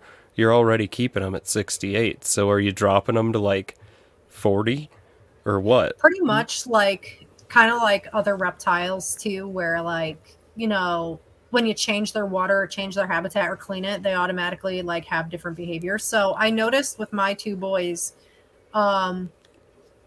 especially like they didn't do it during the winter. So I wonder if it's like a seasonal thing too. I realized because they didn't do it all winter until like, spring actually happened when you do a water change and their tank is already like 50 something, and then it's like it'll be like 48 by the time I'm done, and it's cold. Their metabolism will slow down a little bit, but they'll still be okay. But then they're all over each other. I'm like, these are two males just dropping sperm cones and like bothering each other. And it's like they're both trying to do it at the same time. So it's like they're both dropping sperm cones, but they're both trying to push each other at the same time. Wow. And it's like I find myself just watching them, and I'm just like, like I don't know if it's like mildly inappropriate that I'm kind of like staring at you, and I'm like, but it's like the science part of me. I'm like, what are y'all doing? I'm like, Casper, he's too young for you, but you all are both boys, but like I can't say much, but like come on now. But like I noticed, like I want to pair them with their own male and female. I just got to find that right one. But I've seen other breeders too, where it's just like that certain time of year, especially like when the amphibians start to wake up around New England at this time, or like other areas when it starts to like thaw out, they'll all start to mate where like, you know, the water temperature drops and like they just come to life and they'll be all over it. Yeah. And that's, I noticed that, you know, one of my cats was up near my control board, and I just kind of ignored it. And then by the next morning, I noticed the two girls in my larger tank were starting to do the mating dance with one another. And I'm like, I think that cat turned off the heater. And sure enough, I went back there, and she must have got caught or something, because to pull that plug out of that control bar, it's like, or she just pulled it out a little bit. It's like, what did she do? And the heater was off, and it only took, you know, about, I don't know, 18 hours. And the two female turtles wanted to mate, you know, and the tank had only dropped down to, what was it, about 69. And yeah. And so a lot of, I guess I've never had to worry about brumating the turtles to get them to breed. Right. All you have to do is just give them some chilled temperatures, and boom, they're at it. It sounds like axolotls are the same way, just a little bit colder than normal, and they're ready to go. So it's not even like a huge drop. It doesn't seem anyway. Yeah. And it's like just sticking your hand in there when it's freakishly cold. It's like that painful, like chill, like your arms just hurt. And I'm like in there rearranging, and I'm like trying to like, because it's like I just cleaned the tank, now there's sperm everywhere, and I gotta clean. Now I feel obligated to clean it again because it's gross. And then I'm like, what's the point? They're just gonna do it again. But then it's like my friends will come over. They're like, oh, what's this? I'm like, we're not talking about it. Okay, like, I just cleaned it before you came here, and they had other plans. So I was like, good thing that my females aren't in there. So then, I mean, can't you vacuum that up with hardly taking any water out? Or yeah, I probably could, but then it's like since it's a 40-gallon and like they drop loads of them. Oh, it's just I'm just like, nah. I'm like, whatever, guys. And so what happens if you take like a really fine fish net to the sperm sacs? I mean, do they break apart? I think it's like relatively, no, they don't break apart, but it's like they fly away, I guess, very easily, or swim away very easily. It's kind of like trying to like pick up their poop particles. It just kind of disperses everywhere. I probably could. I never thought about using a net. I tried turkey basting, but it's like you have to sit there, keep like sucking it up, and you have to put it in the garbage, or like it was just so time consuming. So now I just kind of leave it there, or unless like I don't know if it'll like harm my water quality or not. So I try to clean it up as much as possible, because I don't know if it'll like decompose or anything, or like ruin the water quality. You guys are going to have a talk amongst yourselves. I've got a puppy that's whining at the door. Okay. Right on. We'll kick you out to the green room and put you back in when you get back. Where were we? I totally lost it. Totally lost it. They're breeding with their temperature. You know, I think we've pretty much... Is there anything else you have on axolotls? Because I would still like to hit on your education stuff, and we are running out of time. I would say I pretty much hit everything, you know, like if people wanted to buy one, I would definitely recommend doing intensive research, not just like, you know, how you could just put something on Google and the first article pops up, just read it. I would definitely do in depth, definitely go into YouTube, watch the nitrate cycle, just make sure everything is safe, join forums and everything. One thing that I really suggest to have on hand was medical necessities. So I'm not saying like, be a veterinarian or whatever. If it's definitely something that should be seen by a vet, don't try to do it yourself because you can actually wind up killing your animal in the process. There's In actually anything, just not axolotls. That goes for everything. exactly. So like there is some stuff with axolotls that you could definitely do yourself that because exotic vets are very expensive, but I never recommend, doing anything by yourself or unless like you know what you're doing or it's like not surgeries, not like intensive care, but treating fungus for axolotls is something that you could do yourself at home. It's not like you're going to kill them or unless you do it for a very long period of time. So Casper will get fungus very once in a blue moon. It can happen if your water quality is off just a little bit or if the temperature fluctuates on and off. He's only had it like once or twice within the 5 years that I've had him. But you can get plain black caffeinated tea and you could brew it like you would like you're having a cup of tea. Let it cool and get super cold. You would have to tub them in, I don't know, like a Tupperware container or any type of tub. You would put them in it with cold dechlorinated water. So like your water conditioner, like Prime. Add the cold tea into it and you would let them sit in it for about 15 minutes, no more, or it will cause circulation problems and they'll start to have problems. They'll die if they sit any longer. Basically what it does is it clears the fungus in a very natural, easy way and not invasive. Like people are like, oh yeah, use salt baths, but salt baths on axolotls when they breathe through their skin, think about it. It's gonna like pouring salt on an open wound. It's gonna burn. So tea baths are fantastic. You could do it 2 to 3 times a day for tops 15 minutes. I've done it with Casper maybe like twice that one day he had it and it was gone. I wouldn't recommend taking a Q-tip and scraping it because they're very fragile on their filaments and like their slime coats. It'll fall off on its own, or even if you tub them in cold water, sometimes it just falls off even just by you taking them out of the tank. But Indian almond leaves are another fantastic thing that I really recommend to have in your tank. They are leaves that do the same thing that black tea would, but they don't do anything to their circulation system. So basically, they release tannins, which is a chemical that can help with antibacterial and antifungal properties. So it's like you keep them in the tank. Your tank will turn like a tingy, like my girls have driftwood in it. Driftwood had tannins in it. So it'll release that chemical and it helps keep them healthy. So it like you won't really have bacterial infections or fungus and it helps aid in it. Not saying that it's going to be like 100% you won't get it. It just helps keep it at bay. But it might mess with your pH a bit. So you want to have like, I have activated, aragonite coral substrate in mesh. Definitely keep it in mesh, or you can get like the very, very fine sand so they don't eat it. They're very dumb. Anything that's smaller than their heads, they will put in their mouth. Anything. So it's like any small rocks, pebbles, any other tank mates. Oh, another thing I forgot to mention that's very important. Never house 2 different genders together or different sizes, because obviously 2 different genders, they're going to mate nonstop. And if you don't want that, then you can definitely, people say it's inhumane, but I would rather people do this if they're not ready than rather take on the responsibility of possibly like 1,000 eggs, because it's not cheap. You can gather them up and put them in a Ziploc bag and put them in the freezer. That is the most humane way to do it, rather than putting more pets into the pet trade that shouldn't be there when it's already a humongous problem. But in the different sizes, the big ones can eat the small ones.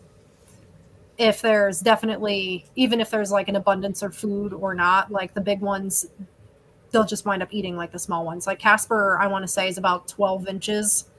When I got my 2 little ones, they were like the size of my pinky. I would never recommend I would never recommend putting in a fully sized adult with babies because they'll wind up just eating them. But definitely keeping some medical things on hand for fungus, not so much bacterial infections or parasites, that's something you should definitely go to a veterinarian for. And even if they, let's just say they cut themselves or lose a limb, I wouldn't say that's not something necessarily you would have to go to a vet for, or unless like it's actually looks really, really bad. You can, the Indian almond leaves help heal over like any bacterial infections that might start and keep it clean. So you can keep them in your tank. And it's just something that's definitely beneficial. Like I keep a tea bag box I have an Axolotl tote bin where it's just, I opened it the other day. I have an ungodly amount of stuff in there, but it's always good to be prepared. I have like tea bags in there. I got like all these extra air tubes. I got extra filters and like all these weird random extra things. So I would definitely make sure that you at least have one of those things. And even for fungus, you can boil the Indian almond leaves the same way you would tea and use that if you don't have black caffeinated tea. Interesting. I've heard like a certain type of moss, Java moss. Is that it? Yeah, that has similar properties as Indian almond leaves. Have you found that research as well? Okay. Your reptile arc. Let's touch on this real quick here. Before we get going, what are you doing? What are your plans? What are you actually keeping besides axolotls? Because we've talked for 2 hours on axolotls. Yeah. What's going on over there? So my plan is, for right now, I've been basically just doing extensive research on how to actually like execute this plan, like get it going, because I was in college for years, and then it's just like spending thousands of dollars just to get prerequisites done, and then going into like herpetology or field work. It's just like, to own my own business, why do I need all these zoo degrees or all these certain things, when it's just like all these animals that I'm going to wind up keeping aren't things that I'm going to learn in college. Like I would love to like go to college for it, of course, but it's just like, I've spoken, to the herpetocultural guys on their podcast. I love them. Justin Smith and Jacob Bratz and Phil Wolf. We've had 2 of the 3 on. Bill Bradley. We've had 3 of the 4 on. My bad. Right. They're awesome. I really enjoy listening to them. They're so funny too. But I spoke to them and I said, I'm going to be honest, like going to college for something that I'm looking for just doesn't seem it. And especially being with someone that has like a learning disability with math, and doing all of that math just to get out of prerequisites and then going to transfer over to UConn just wasn't it for me. And then they were like, if it's something that you're really interested in, half of the people that are really up there and reputable and great people have done it themselves through countless amount of research, countless amounts of definitely mistakes and great fortune and learning off of other people and trial and error and owning pets. He's like, this is something you're really good at, like you can definitely do it. And I was like really proud that like, they were like, you can definitely do it. Of course, a degree would make anyone look better, but like, there's no point in college for certain things. Well, and I, when I went to college in the 70s, I went 75 through then the spring of 80, and I got 2 degrees. But did I learn anything of any particular one species in depth?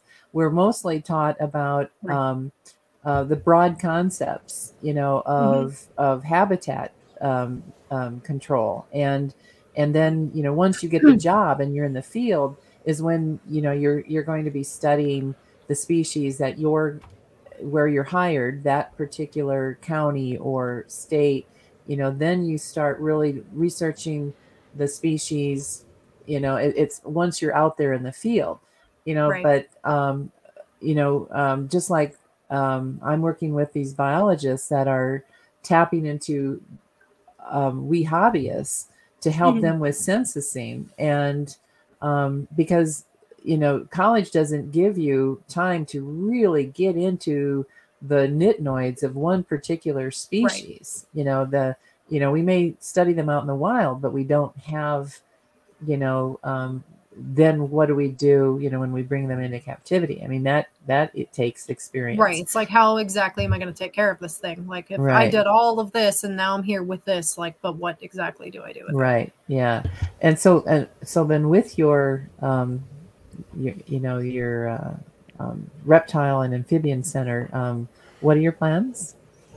My plans are basically to, my husband and I are basically going to do our education ourselves, join a bunch of groups and societies to learn. I basically know bits and pieces of pretty much almost everything, but I know I can learn more in depth, especially like depends on like, what I want in my shop. Cause we want like, like a nice mom and pop shop where it's like you have like your well-bred, health tested. I go for, of course, color is a very important thing in the hobby, but health comes to us first and then colors later. So we want to have like a variety of different things. Maybe like, I don't believe in I don't believe in like the levels.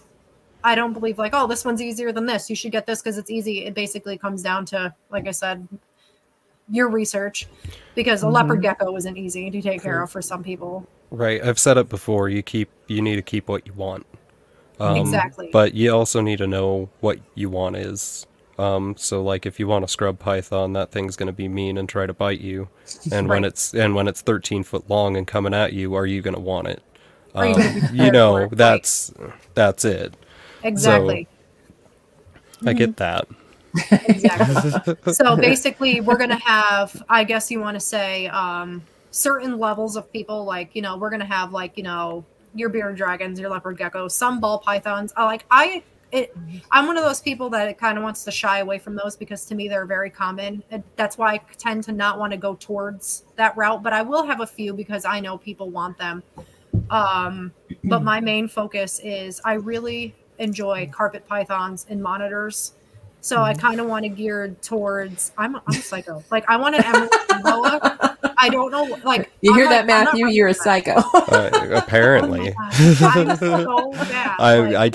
Yeah. My husband just bought this enclosure, and I'm like, I'm putting an Aki in that. He's like, heck yeah. I'm just like, they're the first door because I've never had a monitor before. So we're going to start slowly buying supplies and doing more research. I've researched them before, but it's like, I haven't done it in a while. So I want to like revamp like my brain with it and then slowly buy things and then hopefully go to an expo if I can find them in an expo. It's very hard for around here, but basically I kind of want to have a little bit of everything, maybe some kind of like more exotic things, but make sure that the animals come from captive bred, not wild caught. I want to make sure that like I'm not feeding into taking away from wild populations, because the whole point I want to make is like the animals that I have or I get sent to me need to be captive bred. I don't want to be harming the wild caught, because it's like that's the whole purpose that I feel like a lot of the herp community is trying to do, is breed these rare certain things to have so you could stop taking them from the wild, which seems to be the humongous problem. So that's one of the factors we want to do. We live in Connecticut, but we don't want to start it here. The laws here are very dumb when it comes to owning certain things. A lot of the monitors that I want are illegal here. My end goal, going to sound crazy, is a black throat monitor. I'm obsessed. But I know, and I can admit it, that I'm nowhere near ready for that. And I refuse to buy any animal that I know that I'm not prepared for. Just like you said before, where it's like, are you ready for it to like, attack you at any point? Where it's like how some animals, they change from like going outside into regular sunlight and they go wacko, or like, so it's like lots of things. And if I'm not willing to think about these questions, or if I have a what if, or if I'm scared, I'm not getting it. So in my shop, we'll have like a variety of, different types of terrariums. I want to stay bioactive for as much as I can, because I like the natural aspect. But of course, like if people want the more simple setups, but still up to par to where an animal can thrive and not survive, which is great. Basically just educate them as best as possible. I plan on having like educational packets, not the silly obnoxious ones you see in like Petco, like in depth, like Oh my God, those things, just reading a savanna monitor, it's like, oh, it feeds meat and this and that. I'm like, you feed a savanna monitor a diet of meat and they're going to die. They're going to get fatty liver disease and obese and they're going to die. Mm-hmm. And it's just like people, like, even it just blew my mind that, like, a 3 to 4 foot monitor can survive on bugs. It's crazy. That's all they live on, and they're $30 a piece. So, which is wow. not okay, because they're all wild caught. They're all. I was about to say, because they're not bred in captivity. Right. Exactly. I think I've only seen one successful dude out in Texas that bred them. And that was his only clutch within like a decade. I think McCurley's bred them. I thought Kevin up at Nerd. I thought Camp Cannon is breeding some monitors, but I can't remember which species. Hasn't he? I don't know. I thought he had some. So, are you looking into venomous for your arc, or?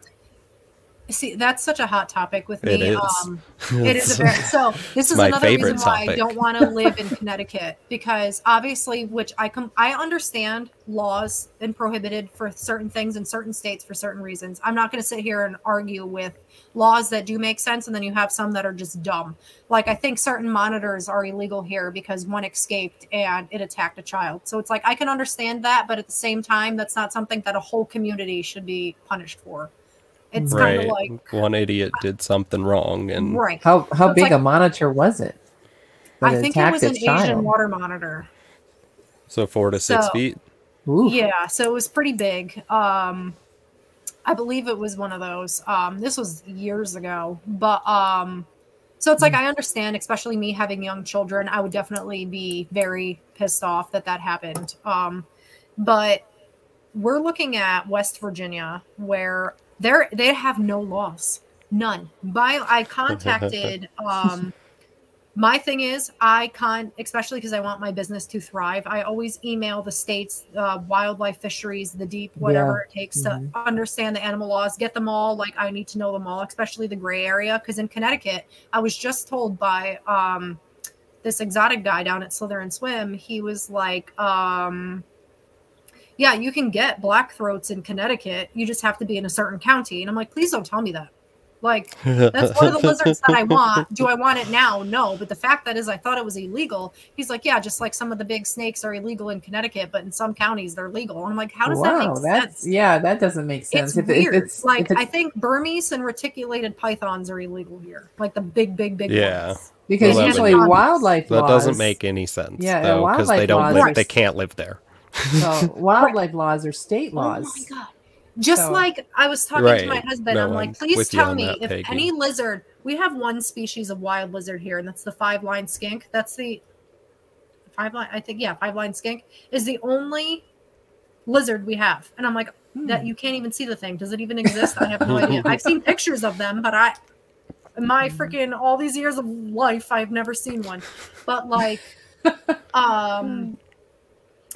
it's just in West Virginia, the only thing that I found unfortunate, which I understand, you are not allowed to keep any type of native species at all. It's prohibited, which I do agree with because they want to preserve their wildlife, and I completely respect it. But it's like, sometimes it's like, and then you got Tennessee right there, which will only allow you, venomous wise, to keep native things.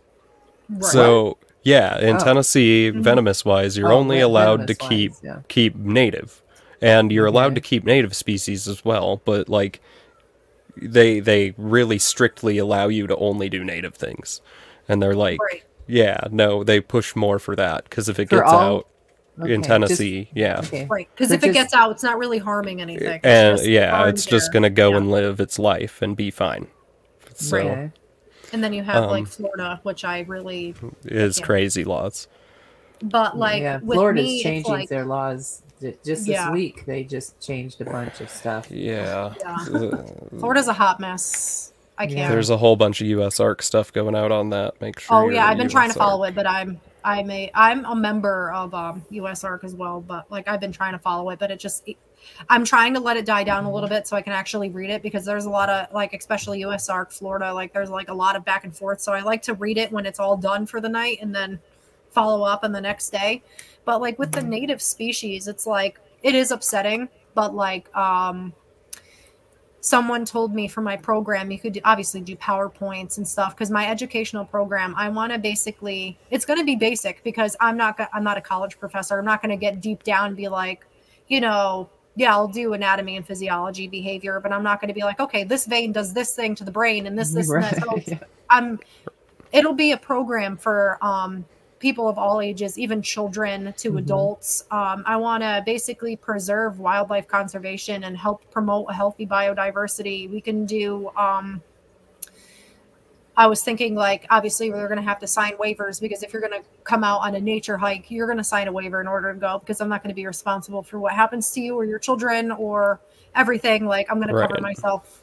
And then obviously, I want to promote healthy lifestyle for children, like erase that negative stigma, especially you don't know what it is. You don't touch it. Like, I knew like a lot of people grew up in that time where, like, especially myself, I'm going to go out and I'm going to touch this, but it's just like, my family wasn't like, keen on like what reptile species or like what venomous is this and this and this.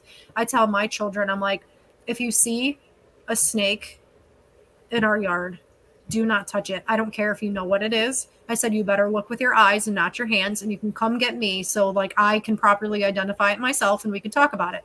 And it's like with me, it's like, I'm not just gonna like run after it and like try to catch it. It's like, if I can like, go up to it and it's going to let me pick it up, I'll pick it up. Like, my husband just saved a garter snake when he was doing lawn work, and like I picked it up and I held it, showed my kids, and I was explaining like what they were, and like they were very invested in it.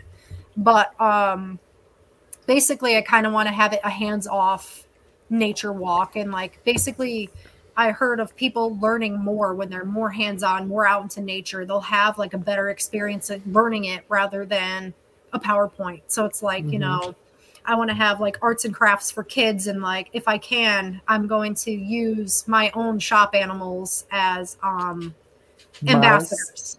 Exactly. So it's like, okay, so it's like today's segment, we're going to learn about bearded dragon care or leopard gecko care, and like we'll have them in like a tank, and like we'll talk about it, answer any questions, and like prepare and set people up for success, not just like the basic thing. Be like, okay, like, you have any questions, we're going to answer them, like about like their husbandry or their brumation period or lighting or substrates and diets. Like, I want to make sure that I can basically explain it in a way that a child can understand it to an adult standpoint. Because it's like, how children are. It's like they want them. As soon as they see it, they're like, I want that. Yeah. So it's like, I don't blame them, but it's like, I want to do it. So it's like, the parents get the most out of it, but the kids are also enjoying it. So it's like, I want to make educational packets for them to take home for like any animal that they bring home. So it's like they can, get the in-depth search and be like, I'm not your research. You definitely need to go home regardless if you take this packet or not. I want to make sure that you're setting your animal up for success. And I spoke to my husband about this, and I said, I want to have a rule that says, if you buy these animals from me and you can no longer take care of them, please bring them back. Yeah. I am not going to sit here and judge you. I understand life happens. I understand finances happen. Or if you're like, okay, I simply really just don't like it. Whatever it is, I'll respect you enough, and I will appreciate that you bring them back. And someone that would be willing to want them will want them. So like, I don't want people like setting themselves up for failure or ruining their life more, or let alone putting the animal in danger. And basically we'll do bioactive lessons. I was even just saying like, once we get that far, because I know it's expensive, like do like those tiny like little praying mantis bioactive enclosures that are like $40. If people want to come to like learn about a bioactive setup, we can get a bunch of supplies and we can learn how to do it. It's like pretty much almost the same for every bioactive enclosure, minus a different kind of substrate. The layering is pretty much the same. You mix it up, but just basically teaching people how to do things properly, because I feel like groups and forums and stuff give you such different information. It's like even what I say is going to be completely different from what so-and-so says. I won't talk down on especially someone that's done something more than me, but like, when something is very wrong, regardless if you've been in it for a while. Just like some guy told me that I needed to go back to school because I told him that he was complaining about his bearded dragon having metabolic bone disease. But I told him that it doesn't seem like he's getting the proper diet, or, he's not getting the vitamins that he needs in his food. He needs a wide variety, and you're keeping him in a 20-gallon tank with no substrate. And I said, that's not really acceptable for a bearded dragon. They need like 100-gallon or more tank. Yeah. And then people are like, 40 is fine. And I'm like, for a juvenile, I'm like, okay. And he was like, I've been doing this longer than you've been alive. And I'm like, listen, like, my age has nothing to do with this, but it just dinged in my head. I'm like, I'm not here to judge or to bash. I'm just simply here to be like, hey, I'm trying to help you with your problem. But if you're going to lowball me and, make fun of me, then why did you bother asking for help with your animal?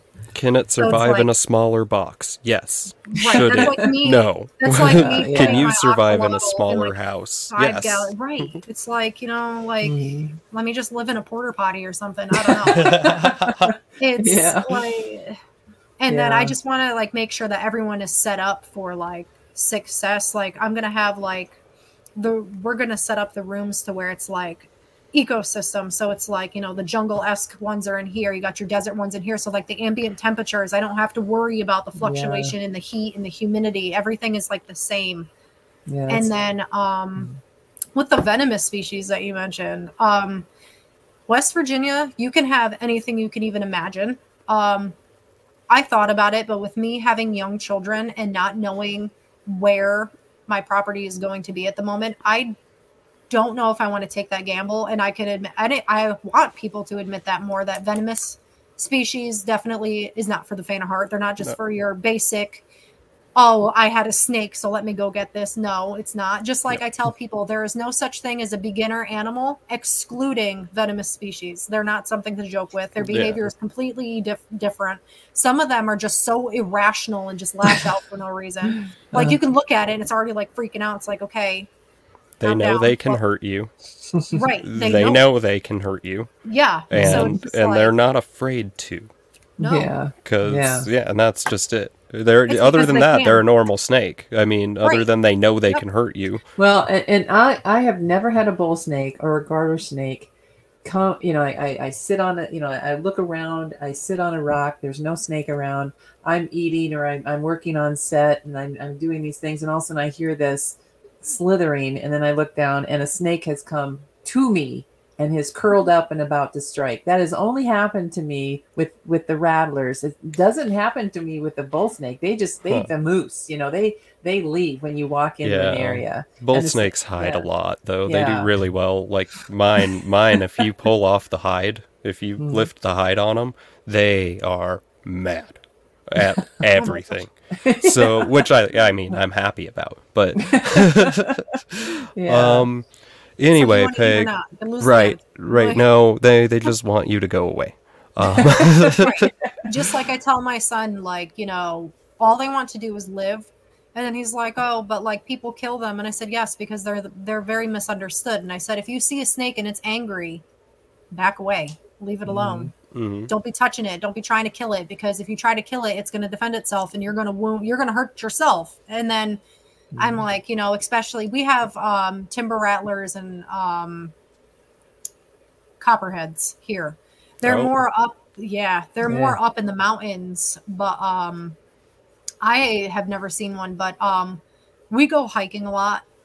And I like to move rocks and stuff, but I don't let my children, especially now since they're actually coming out of like their hibernation stage, I don't let my son, go moseying on into like the woods when we hike, because I'm like, anything can be in here.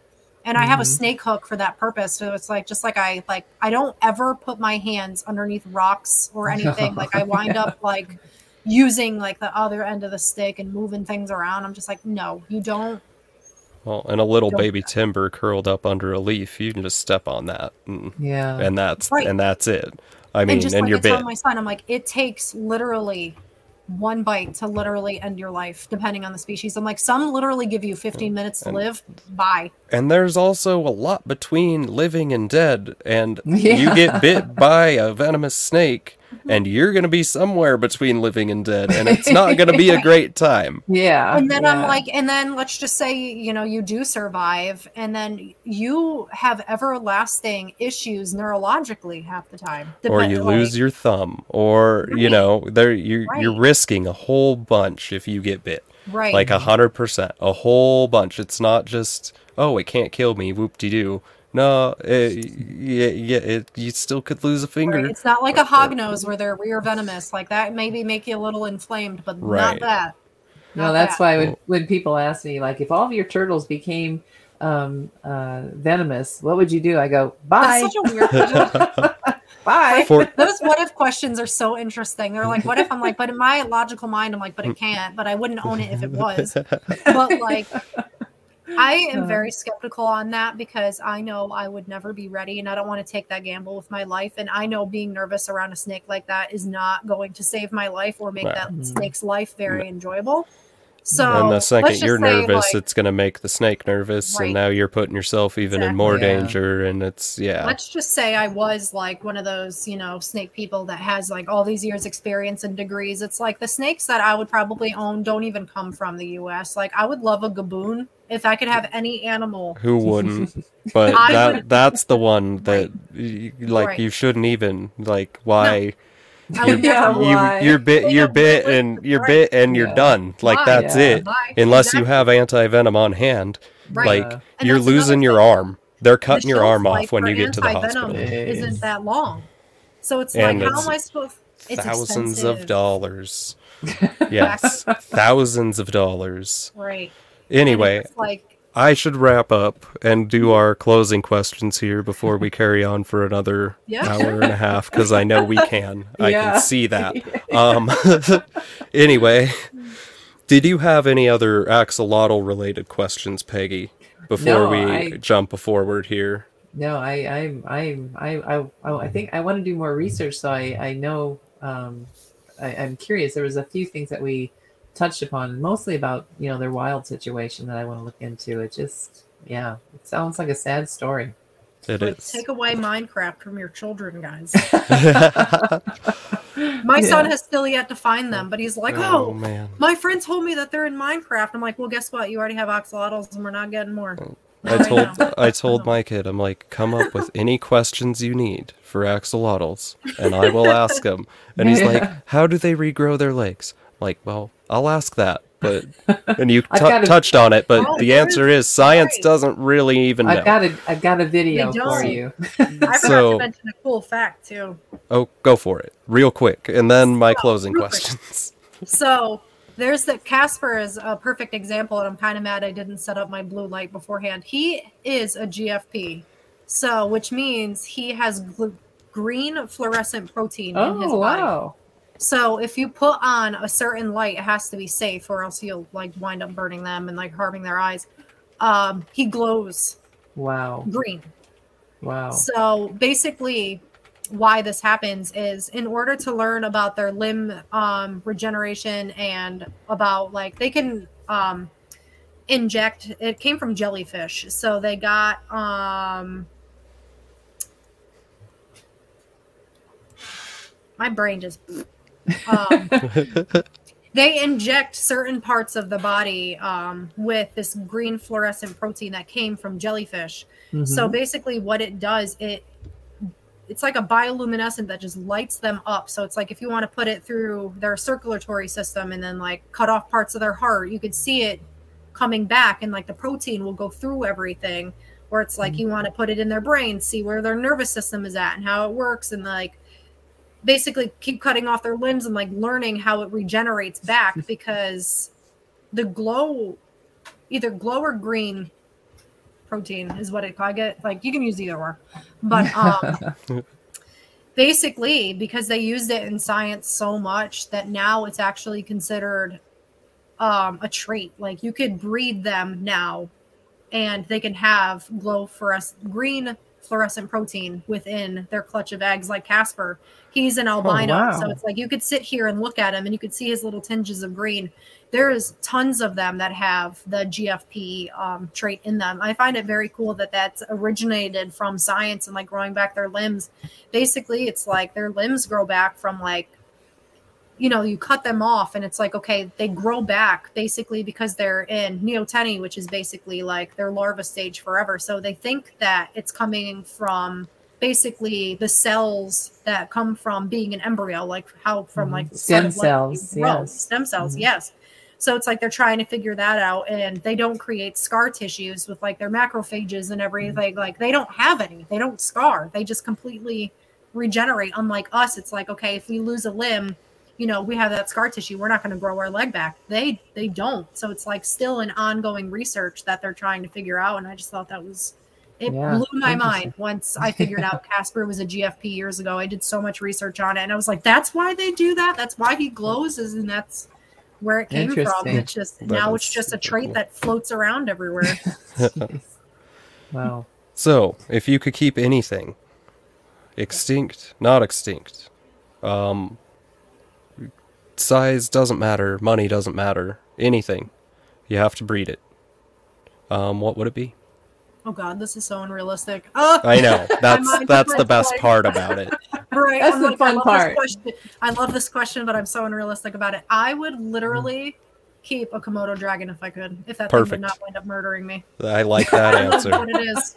I love them. Just like they're good. They're malicious. I just saw a video of one like eating like I don't know, like a gazelle or something, and it was like alive while I was still eating, and it was just like, this is great. And I'm just like, oh my God. Yeah, they are dinosaurs, that's for sure. Yeah. Mm-hmm. I'm like, I would love to visit Komodo Island, but I think they just blocked it off from people because they were smuggling their eggs. Oh wow. Yeah. Crazy.